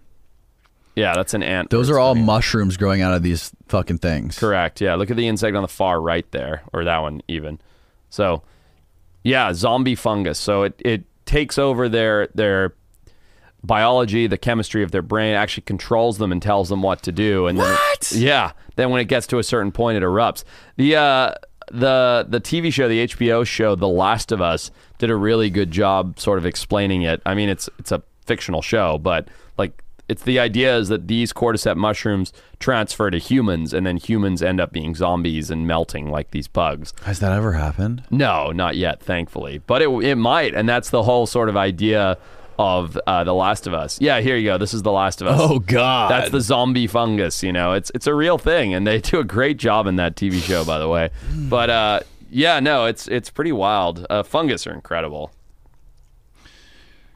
Yeah, man, that's nuts. Yeah, look at that. Full mushrooms growing out of that bug's head. Where do you find these kind of mushrooms that you're hunting for? Is this in California? Yeah, I don't find these. I don't look for zombie fungus. I look for yummy ones. Okay. No, we go in Northern California in the winter, in the wet season, up into like the redwood forests and areas like that. And up near Santa Cruz, that area? Even further north. Oh, further north. Okay. Yeah, like way north of San Francisco. Oh, wow. Like near the Oregon border. And hike the redwoods and stuff. And we find chanterelles, which are big golden ones, porcini, which are like giant phallic looking ones, a whole bunch of other species, and make these crazy wild meals. I have friends who are chefs and stuff, and they come with make these crazy wild meals. It's really fun. You ever get any psychedelic ones? I've found hundreds of them, thousands of them, but I've actually never done them myself. Are they in the same area as the porcini mushrooms? So where we hunt, I probably shouldn't tell too many people this, but where we hunt, there aren't out in the wild. Where they are is where people have intentionally. It's like, you know what chameleon ranching is here in Florida? No. Let's talk about that in a second. But it's like people have actually intentionally spread the spores around. Like my buddy knows them really well. There'll be like a McDonald's parking lot in Berkeley, California, and he's like, "Oh, right in that parking lot in that mulch, there's a ton of the psychedelic mushrooms." And you go over there, and there's these little mushrooms, and there'll literally be people like lined up for the drive-through, and my buddy will be picking them out of the mulch, and they're the psychedelic mushrooms. Whoa. Yeah. That's fucking weird. Yeah. But people have like put the spores in certain areas, and it's the same thing as this newfound thing that I'm sort of just getting caught up on called chameleon ranching. Mm-hmm. You haven't heard of this? Never. Literally right around here, St. Pete, Tampa, bunch of different, near Orlando, bunch of different spots. People have taken chameleons, which are a high value pet. You know, people want to own chameleons.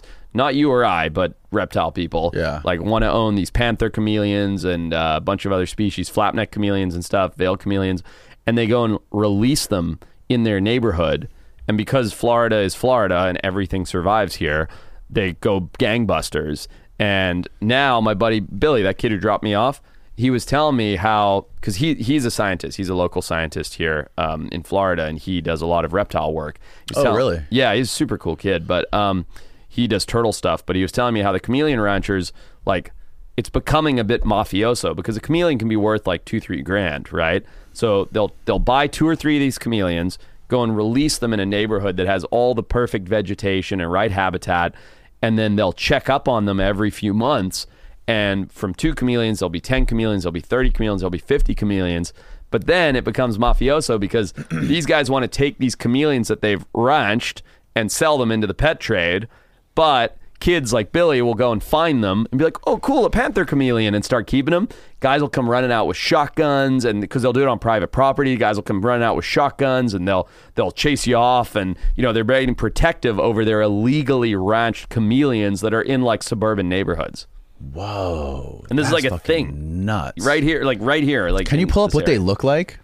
Type in panther chameleons. They're my favorite. And those are just running around in some of these neighborhoods around here? I bet you within 10 to 15 minutes of where we're sitting right now, there's a wild population of these guys. Really? Check these guys out. Yeah. That thing. Type in panther chameleon. Oh, yeah, you put ranching, but I was just going to say Florida. But yeah, it's like a big thing. And how much do they go for? I think like $2 to $3 grand. Like, yeah, there's a kid with a bunch of them on his head that he's probably, on his YouTube channel. I'm sure he's found these around Florida. I've never seen one. No, but because that's the thing, you got to know where to go. Wild chameleons in Florida, it's like it's becoming a thing, and it's becoming bigger and bigger, and people are, because all you have to do is let them go, and then you go collect them and sell them. But that's terrible because it's an invasive species. They go out of control, blah, blah, blah. But then there's all these people that are protective over it. What do they eat? Insects. Insects. Yeah. Okay. Yeah. Chameleons shoot their tongues out and catch little insects and pull them back in. Wow. Yeah. What's that one got a big horn on its face? Yeah. That's called a Jackson's chameleon. Okay. They look like a little triceratops. And then there's so there's little panthers. Yeah. Pretty cool, bro. And they get that red color and everything. They're crazy animals.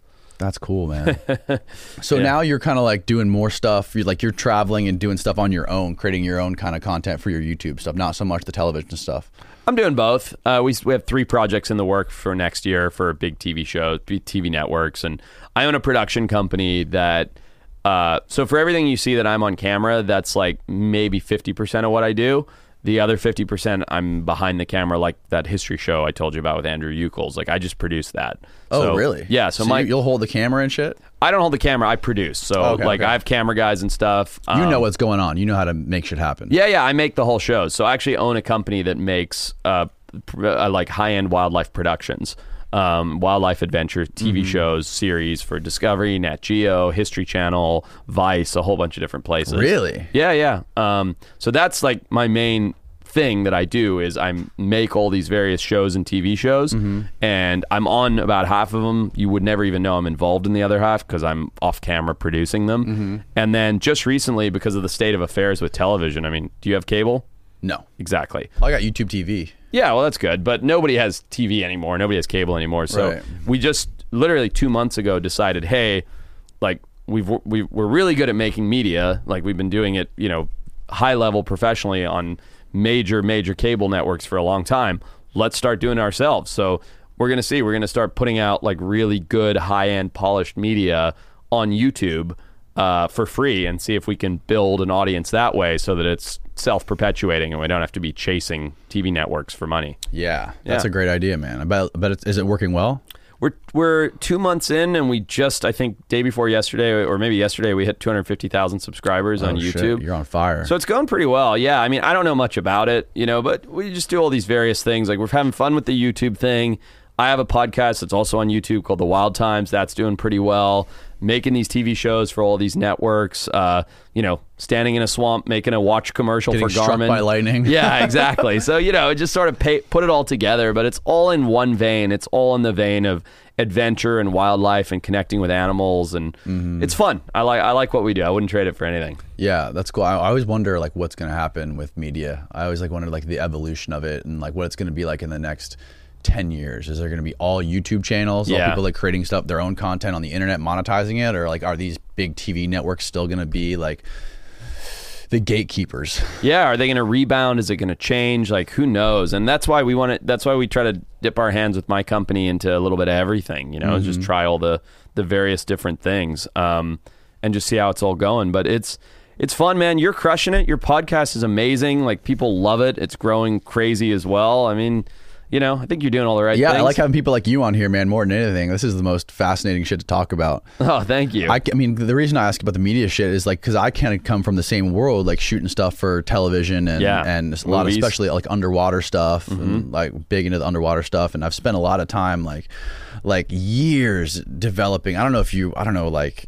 it seems like you've just always been super successful, but like in my early experience, I spent years like developing, shooting, editing, and dealing with production companies and TV networks and going to pitch meetings and getting as far as green light meetings after like 3 years and finally being right there, and then having some fucking executive at Viacom saying nope. Yep. Like this does not fit with our current advertising package that we have going. You know what I mean? Change the mandate, new head of network, whatever. Right. Yeah. No, I've been through all of that like many, many times. It's incredibly frustrating. You lose tons of money, tons of hours, tons of sleep. I mean, but it's not all, it certainly hasn't always been successful. I mean, I spent 3 years where we lived on my wife's part-time teacher salary pitching stuff before the first thing got picked up. Like that's a lot of top ramen.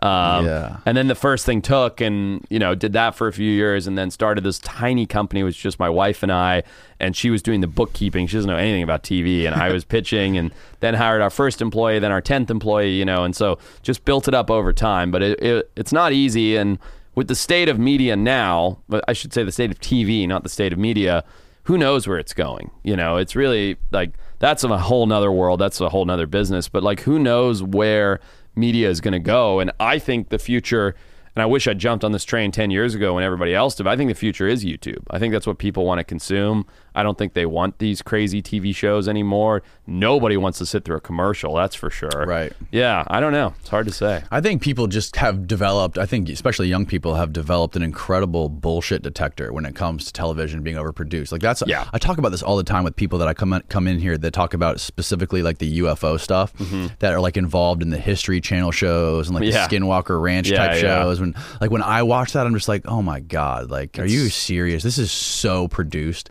And I think people want to see shit that's more raw. That's I more agree. just like POV run and gun type stuff that's not super edited or doesn't have crazy like music to it, even though that's cool. But like when you start to add the dramatic shit to it, I think people start to like be like, you know, they don't want to see that as much. They want to see the other stuff. The faking stuff's so boring and it's so dull. And I understand how it got there because over years, like a net TV network would be like, hey, we need to be bigger, we need to be crazier, we need to be louder. So the producers have no choice but to be like, okay, well, I don't know how to make this ghost hunting show where we're not finding anything louder. Right. I guess let's knock over a lamp and see the guy jump. You know, it's like, okay, like what else are we gonna do? So it's just this perpetual bullshit cycle, like you said. And I think young people are just like, I know they just knocked over that lamp. Like, I know a ghost didn't do that. Like, who fucking cares? This is dumb. I'd rather watch a kid with a dip net in a pond in Florida trying to catch weird fish. Right. Because at least he's genuine and he cares and it's real and it's fun. Right. And so that's like what we're doing on our YouTube. Like, I was fossil hunting with these great guys yesterday.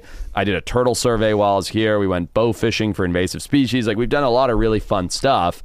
And I'm hoping that because those are the things I'm genuinely interested in, which is what I've always done, is just to do the things that I really like doing, that people will relate to it and enjoy it. But if not, like, who cares? You know, I came down to Florida for a week. I'm doing a few other projects like this. Like, I'm having a great time. I think there's another element to it too, is like the fact that they can interact directly with you and or support you directly, right? Yeah. You know what I mean? Like, it's different when you're on a TV show and it's like, you know, that network has X amount of shows or whatever. Right. There's no direct connection to you. This is so much more intimate. Yeah, you're like 3 steps removed, whereas now I will respond to people on YouTube. I'll be like, yeah, man, thanks for watching that. Like, what else should I do? You know, people are like, no way, this guy like talked to me. I want to see him do this. And I'm like, cool, I'll try do it. You know, which is fun too, by the way. Like, at this Animal Con thing I went to in Orlando, these guys were all talking about like, how do you manage the hate and all that? And I get it too. Everybody gets it now, which that part of it sucks. And I still maybe let it get to me more than I should.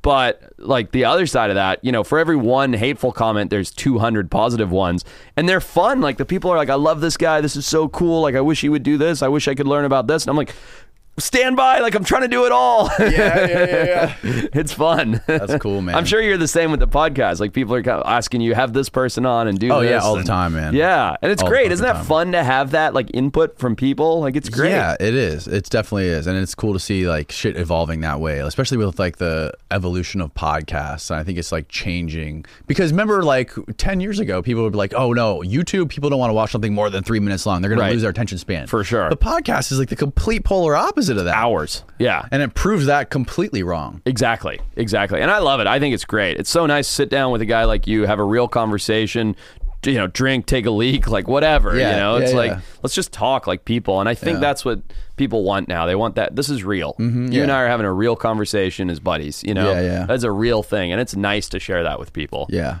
Well, you got to catch a flight, bro. I gotta get back to California. When are you gonna move to Florida? Dude, I don't know. Every time I come here, I swear to God, I'm moving here. I swear. It's The so weather's cool not out as here. good. You guys got way better weather, and you guys got beautiful fucking landscape there. Like you can be in the ocean and the snow in the same day. Like, It's true. But you guys have all the swamp critters, and that is pretty fun for a guy like me. yeah. Well, we'll get you. Hopefully, you're coming back down in the near future. And we'll get you back on again. Dude, thanks so much for having me. It's been a blast. Where can people find your YouTube channel? Yeah, it's just my name, Forrest Galante, on YouTube. Okay. You know, I have all the social media channels. I always have shows on Discovery Channel that I'm on, and a bunch of shows on other places. And anybody that checks it out, I appreciate it, but no pressure. Sweet. I'll make sure I link it below so they can find it. Thanks, buddy. All right. Good night, world. Easy. Woo!